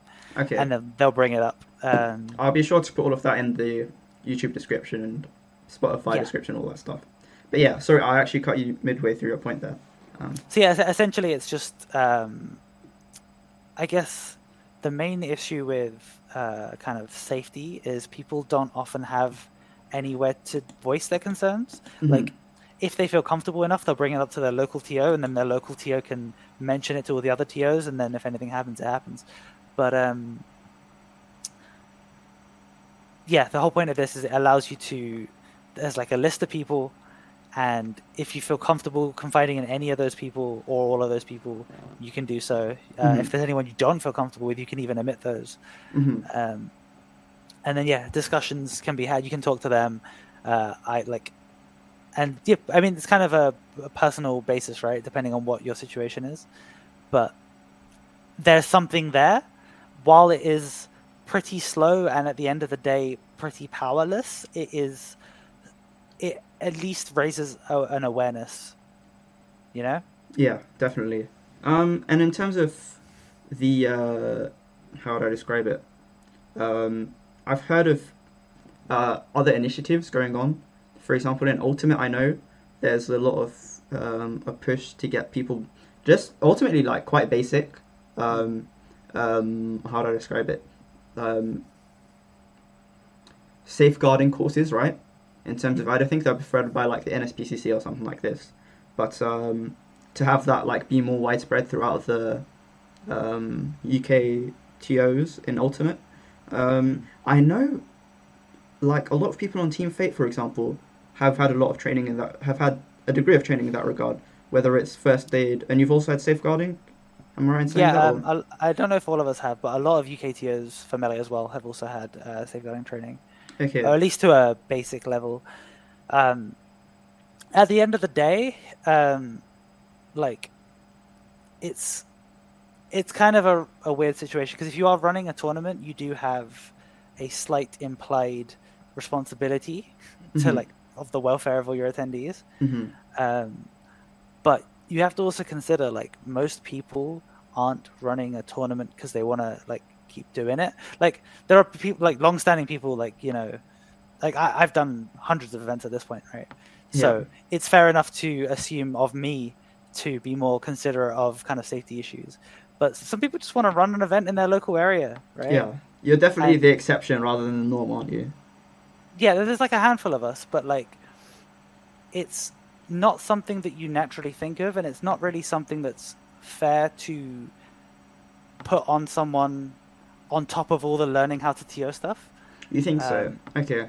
But I think that what there should be is some kind of guideline that they can use, right? I think that's kind of one of the biggest benefits of the player safety panel, at the very least, is like they will be made aware of any safety. I forget the word for it, but if someone is potentially a safety risk, they will be made aware of it. And that's like, you know, I've had people come to my tournaments back in the day, and people were like, "Oh, I can't believe you let them there. They're a horrible person." And I'm like, "How was I supposed to know? Like, no one's told me this." Yeah. And even then, like, I'm just a guy. I'm just running an event. I'm not trained. I'm not equipped. I'm just doing this, you know, from my local area and whatever. But like, obviously, the more you stick around, like, the more you become a bit obligated to worry about that. So it's kind of a weird thing. But the problem is, it is nobody's job. Like right now, there is no one who is in charge of it. Gotcha. And so people do take it upon themselves, and that's kind of, again, the nature of Melee, right? Like, it's a bit of a Wild West situation in terms of, what's it called? Governance in the past, at least. I don't know if it's moving in more of a unified direction, but... Yeah, but it's kind of like the people who are qualified to do this kind of thing probably don't have time to be doing Melee. Gotcha. And people who are doing Melee probably aren't qualified and probably don't really have time to put that... Like, most Melee TOs have full-time jobs, right? And in their spare time, they plan the tournament. And then when you then throw on safeguarding stuff on top of that, it's rough, and there's no framework for them. That is probably what Blur is talking about, how there is no thing. And he's right, there needs to be something there. But the problem is there's not many people who can take that. And I hope someone rises up, but like, for now, it's just on a local level. We look out for each other and we do what we can, right? Gotcha, yeah. I do think one kind of saving grace is, like, it's while there are a lot of rotten apples, for the most part, most Melee players are good people, or at least, nice and not out to get you. Of course. The scene itself is pretty safe, and especially compared to other scenes, it's definitely one of the more progressive and the ones that will look after you, right? Yeah, I would certainly say that about the UK. The UK more than the UK is an example of that in Melee, but Melee is an example of that in the world, right? Oh, true, of course as well. Yeah, definitely the median Melee player is definitely more on the more progressive end than say a member of the population, right? Yeah. But I don't know. I guess I've always felt like an inherent kind of, when I first started joining the scene, I felt an inherent kind of safety. I never felt like I was, that people were out to get me or I was in danger or anything. Mm-hmm. And I think, it's good to have support networks for people who do feel like that. But it's a very weird situation. I'm probably not qualified to talk on it either. That's the problem. It's a very... I mean, you had a very prominent role in terms of dealing with it in the past, right? And you're one of those main people behind the creation of the back room, right? So I think your opinion, it definitely matters to a lot of people. But in terms of, it does sound like you're currently not content with the way it exists. And you do sort of raise the dilemma of changing it. And so the UK backroom is a more specific example, one that I could talk of. Okay. It, at the end of the day, is a group of people who are taking on a large emotional burden in their free time, right? And it's crazy you put it that way, but yeah. And at the end of the day, they are pretty much legally powerless. There's weird legal ramifications of banning someone, right? Whenever players, there's always the player who gets banned and tries to lawyer up. Yeah, right? I've heard about that. It's, to put it briefly for people who are listening, when you incorporate like that, or when you make a group of people who pass it down a ban like that, you become, from what I've heard in the consultations, I believe that Cone and GG have done it independently of each other with lawyers. I've heard that you become part of what's called an unincorporated association or something like this. And so, means that even if you're not intending to be a body, then through you passing down a decision like that, you become a body in the eyes of the law, which makes it hard to enforce. It's definitely a messy situation, especially when you consider international laws, right? Mm-hmm. Because the player safety panel itself, they don't ban anybody. They are a place for you to talk if you have concerns, and they will try to provide help and support, and they will help you make, if you come to me with something that needs to be spoken about, and I'll talk to it with the rest of the panel. If we determine that this is definitely not on, this can't be happening, we need to do something about it. Unfortunately, at the end of the day, pretty much all we can do is tell TOs, don't let this person come to your tournament. Mm-hmm. We can't stop you. You're welcome to. But, at the end of the day, it becomes a TO's decision. And I think it's something I've got better at, but is definitely not easy as a starting TO. Yeah. It's really hard to say no. Yeah. Right? Especially if you're the kind of person to pick this up for the community. You're someone who wants to do, you're someone who wants to give, right? So it's surprisingly hard to tell someone you cannot come to my tournament, especially when you don't have personal beef with them. Yeah. And again, it's a skill you definitely pick up. And something you have to be able to do. But especially for a new TO, that's kind of hard. But especially for bigger scale events, I guess is the main thing that this whole the Blur video is in terms of what you described, you sort of raised the potential issues of a body you guys can't officially ban someone, but in terms of the efficacy of it is essentially saying we can't coordinatedly ban, say, this person, you're banned, but as individuals, if you're a TO, you ultimately have full power over whoever comes to your event, right? Yeah. And so if you want to, you can say you're not allowed. And across the UK, now that you have all TOs and a similar space in the background that you described, then it does seem quite effective to be able to just say, you're not able to come, and for everyone to say the same thing in unison, pretty much, right? So Yeah. it does do the effect of banning in, almost the exact. It's legally amount of distinct, but effect. has the same effect. Exactly, yeah. So it doesn't seem like we're in too much of a rough position in that regard. Yeah. But again, it's a very weird grey area where, like, okay, let's say, you're running huge event, you're running Genesis, right? Mm-hmm. And, like, you can do all you can to provide safety at your event, but, like, what do you do as soon as they're out the doors, right? They're not in your jurisdiction anymore. I can't stop someone being assaulted at the hotel, right? Mm-hmm. Like, there's only so much I can do. I don't know where they're staying. Obviously, that's the kind of nice thing about residential as well, right? We have a log of where everybody is and stuff. Yeah.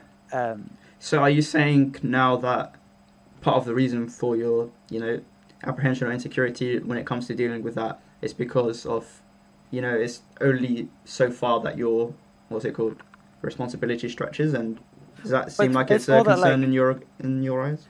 When I say, like, that's less of a responsibility issue. It's like, I can ban someone from my event, but what if they turn up to the hotel everyone's staying at? Right? Yeah. Like, there's only so much one person can do. Yeah, of course. And there's, like, even a formal body, if it was to form, like, I mean, first of all, I can't imagine that happening, unfortunately. But, like, again, yeah, what do you do if they just turn up to the hotel? You ask the hotel to tell them to leave. If they've bought a room, now what? The hotel aren't going to kick them out, right? Yeah. So the issue of safeguarding stretches kind of, especially if you look at, like, the events of summer, right? Mm-hmm. None of that stuff really happened at events. Some of it happened at hotels during events. Some of it happened, like, in their personal lives, right? In like, as much as it kind of hurts to say, like, what can you do? How do I know what someone's doing in their personal life? And to be honest, like, in terms of actually coming up with solutions, like, to these type of issues, like, it is important to, like, whenever you set out to do something, you need to be able to distinguish, like, this is what we're able to deal with and this is what we're not able to deal with, right? So, like, I think it's important to know, like, there are certain things that our jurisdiction can't reach. But in having those sort of preventative solutions for things that come near our scene, I think it can sort of be a deterrent to any sort of potential action like that. So I think there is like, sort of... we might not be able to... Yeah, sorry, but go ahead. It's like how like Fate was 18+. Like, it's just... That's a small thing we can do that is safe. It adds safety, right? Yeah. We know people are going to be drinking. We know people are going to be rowdy. Make it 18+. Yeah. Again, that means it doesn't mean we can't stop anything horrible happening. Horrible happening. But it does mean that we can be preventative and help where we can. Right? And the same thing goes for the little other things that came after lockdown in terms of weeklies having age caps and having to have a guardian if you're under the age, and it not being allowed to house or have people over for a smash fest if they're under 18, right? So yeah, it's sort of we are moving in that direction, at least if it's not on a grand orchestrated scale, right? For sure. Yeah, I suppose. We think the little things is what we need, right? The little things is what we can do, and it ultimately does help make events safer. And it's kind of like, at the end of the day, it's a community thing, right? We are a massive community, and kind of just have to watch out for each other. Yeah, I suppose. Apart from that, moving on to like the future, we've spoken a little about the next fate and the next things you have in mind. Are there any other things that you're sort of interested in, or are there any other potential opportunities that you think you might get involved in, whether it's melee wise or outside of melee? I mean, to be fair, like, a lot of things this year are a bit up in the air. Things are being planned, but like right now in terms of melee, my plans are pretty much we're bringing everything back, right, slowly and safely. Like, events are coming back. So right now my focus is probably on Myth. Okay. But there are also smaller events. Like, like, there's Shafted in the next week. Yeah. And then Bunnyhood 2 weeks after that. Can you tell us a little about Shafted, actually? Maybe a little rundown on what's going on there. Sure. I mean, if you want a full breakdown, you can check out JSOT's Twitter, but it's essentially just 4 people invited who were not on the last PR, which is Yuo, Ica, Lil Chief, and I can see their face and I can't remember their name. Wait, who is it? Yuo, wait, did you say Squeechu? And Squeechu. I didn't say Squeechu. There you go. So they were invited as people who were not on the last PR, and then they invited people based on like different categories. Yeah, so like someone they lost to, blah blah blah. There's graphics on Fraser's Twitter. You can check out. What is it? Just at JSOT? I believe so. Twitter. Yeah. Okay. You can see who the invitees are in the format, or you can watch it on twitch.tv/Phoenix Smash next week. Is it next week? Wow. Yeah, actually, February 12th, right? If I remember correctly. And so, do you feel like that opens up the scope for potential invitationals in the future, or is that something that... I think it could be cool. And that's definitely like something that's easier to run with COVID, because they're smaller, right? Yeah. But it's kind of we'll see what happens. This is something new, so we'll see if it opens some doors. Yeah, I think people are definitely interested in it, and if it goes well, then yeah, of course there'll be more, right? Yeah. Okay, moving on from that, I just don't want to keep you too long today, so we've got some questions that were submitted by people on the Google form. I suppose if anyone's got some super pressing questions, then they can drop them in chat, but we've got... I'm surprised we've got quite a few. We've got 7 questions. Okay, so we'll rattle through them. This one's from an anonymous person. They haven't mentioned who they are, but they said, being someone who's been around for a good few years, how is the UK... Oh, this is actually quite a broad question. But being someone who's been around for a good few years, how much has the UK scene changed over time? And how do you think it will be changing going into 2020? Going into 2020? Sorry, 2022. 2022. Sorry, I misread that. It wasn't the person that asked the question. It was on me. But yeah. Sure. So I think the essence of the scene is still there. There's definitely a unique feeling of the UK scene, and I don't think it's completely shifted. I do think one very notable thing is we're actually, as a country, good at the game now, which we weren't before. True. Yeah. Like Prof was good, Fuzzy was good, VA was good. Yeah, pretty much. The line kind of starts there. Yeah. But now if you look at like our players, we've got multiple top 100, maybe even top 50 players at this point, right? Mm-hmm. So the scene itself is good at the game, which I think has kind of pushed a lot of the mid-level people to try and get a little better too. If you look at like the level of like a London Weekly, right, it's kind of insane. So I think the focus has kind of shifted more a little bit to the competitive side recently, whereas before people were like, I'm going to meet up with my mates, gonna have a few drinks, gonna have a fun time. Whereas now people are actually trying, people are getting coaches. Yeah. So I think that's kind of the main shift. And yeah, Slippy as well. People were able to grind on netplay now. People who didn't have good internet or good computers can play Slippy online. Definitely, yeah. So the game's way more accessible. People can grind more. I think that's the biggest change. People are more that way inclined. Yeah. Yeah, coaches are sort of nuts the way it's sort of popped off. It's like its own industry now. I remember like the best advice I'd be able to get is like, if you'd have like your old local PR player, it'll sort of be like mystical in a way, you know what I mean? And that you had someone that had the old knowledge and could give it to you. But yeah, now it's sort of a bigger thing. So the next question is, a name hasn't been added to this, but I'll say it anyway. Who was the best person you lived with at uni, and why was it me? So I suppose you can only guess who that might have been that put that question in. But I didn't live with any smashers at uni. Really? So I can only assume that's Matt, who's not a smasher. Gotcha. Okay. Oh, is Matt the guy that you always retweet once in a while, going like, what does he say? Like, let's get crunk. Yeah. Yeah. So yeah, shout out to Matt. Funny dumb thing with Matt is he at one point decided to sign all of my stuff, and I still find his signature on random boxes and stuff today. Wow. Okay, fair enough. Okay. We've got a couple questions. There's a guy called Harry that asked quite a few. how have you have you handled the transition from small streamer to big streamer? Shais, anything you have to say about it? I mean, we sort of touched on it. Yeah, but... I mean, it kind of just happens. Like, at the end of the day, right? Streaming a small tournament and streaming a big tournament is just a test of stamina. Okay. Like, all of the work is put into making it, to prepping the stream. Running the stream is, press a few buttons on the day. Like, it's just how long you go for. So,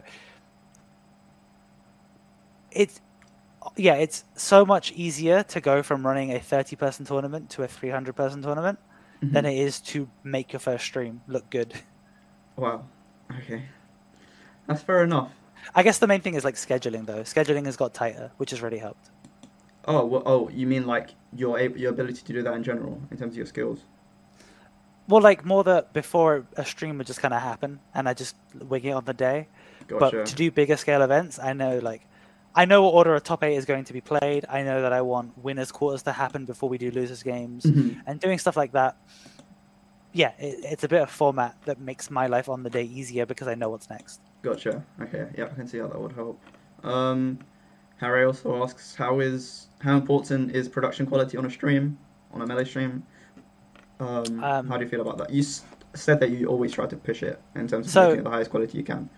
But my answer is I think it's super important because it's what you see, and it's like 100 people come to your tournament, but 1,000 people watch it. Like, so in many ways, the stream is one of the more important things. But also, like, if people don't like the event, they won't come back. But the honest answer is, like, not really. Like, to be fair, game feed, who really cares, right? To be fair, like that point that you just made really stuck with me in terms of the 100 people coming and 1,000 watching, because you can think about how much of the big example in Melee is like Apex 2015, right? Where no one liked it in terms of it was a actual like dumpster fire in terms of the actual attendance because they lost their venue and all of that stuff. But it's the tournament that sticks in everyone's mind as being like so enigmatic of that era.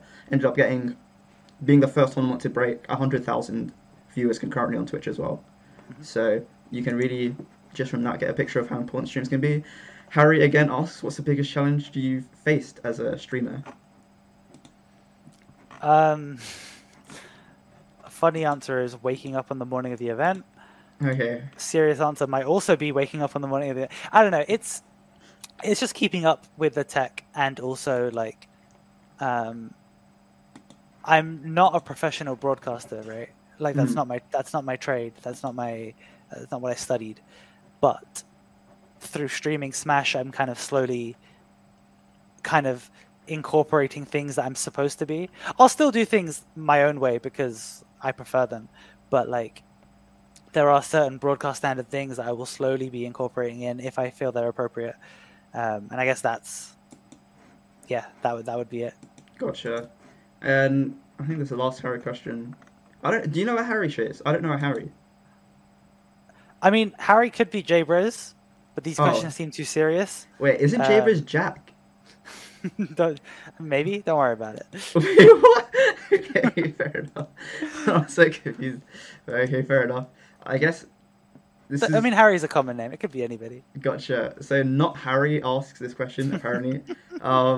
What's the hardest part about getting up in the morning? Is it the first action of sitting up? 100% J-Briz. Is it not lying in bed after a shower? Or something else, question mark? I don't know, once you shower, it's easy. Right? A shower wakes you up. It's do people go to bed after shower? That seems a bit manky, to be honest. I need to not watch a video when I wake up. Mood, yeah. That's so true. If I watch a video, I will either stay in bed all day or pass out immediately. Yeah.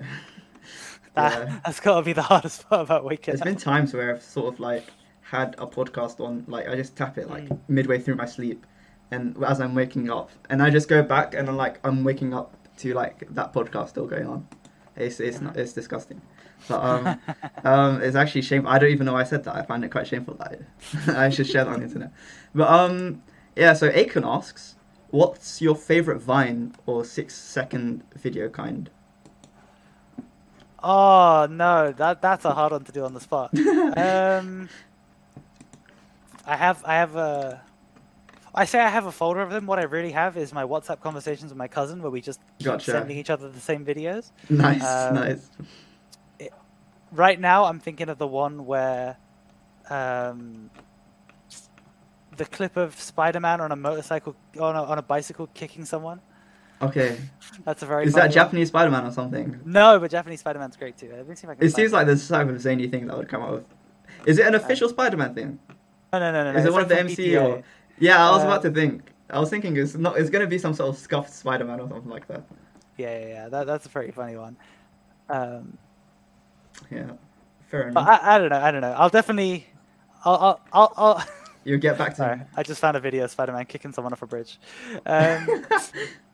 I'll find them. I'll probably start tweeting them out. There's some. Okay. And speaking of that, Westers asks, why does your Twitter go so hard? This will be off. I mean that some would say it's full. It's phases. I like posting funny. Shais, I'm sometimes. serious. You know that thing that you posted about The Spider-Man thing, That's right? why- You need to put it on TikTok. I'm serious. I see things like that on TikTok. It gets like 200k views, 200k, Do you 200k actively likes. use TikTok? Yeah, I use it like every day. Okay. If I give you permission to reshare it, should we see if it actually gets any? Sure. I mean, I could try. You want me to put it on my one? I mean, I don't have one, so you're welcome to Okay. post it if you feel like it will have great success on TikTok. Sure, I'll give it a go. It can be hit or miss. It's sort of like luck of the draw, right? Yeah, But right. It's just, you got to get seen by a couple of people, yeah. and it just spirals out. of But control. if that does get seen by people, like, to be honest, No Way Home came out it's past the hump, right, of the interest. But yeah, TikTok was filled with No Way Home stuff, and people are still like fangirling over Andrew Garfield now. So yeah, sure. That movie Um, sucks. I have no idea. Oh, what No Way Home? Really? Is that your opinion? No, it's fine. Where does it go on the ranking? Because I listened to your ranking. You did a little ranking of because Shais, if anyone's not aware, is like really into. I was about to say that you're really into like Spider-Man and like the Sam Raimi movies in particular, but you're really into Marvel as well, right? You like your Doctor Doom. Yeah, I grew up on it, so Yeah. Where does it go in the ranking? I think it goes. Is it better than the TASMs? It's probably like equal, maybe slightly better than TASM 1. Okay, that's not. But I think it's the best of the new Spider-Man movies, but it's not good. Gotcha. Wait. Do you feel like they? I'm not even gonna. I've kept you for long enough, so I'm not gonna make this a Spider-Man discussion. But yeah. Aside from that, was there anything else I wanted to ask? I suppose if anyone has anything, you can speak now or forever hold your peace. But yeah, I think that's all I wanted to ask. Nothing else really comes to mind. I really want to say thank you. I mean, is there something you want to say, Shais? Or something that you thought I would have asked you that I haven't asked you?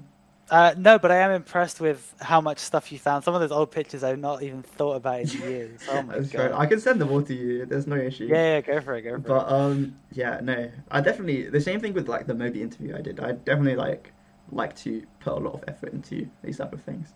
And who knows if you've made it to the end of this, if you're listening on YouTube or Spotify, then thank you for listening through what has become a 3-hour podcast. Yeah, good luck to future Hassan who's attempting to edit this down. I'll try to I'll probably cut out that bit where I was like fumbling over the video. Apart from that though, we normally just put the VODs up straight.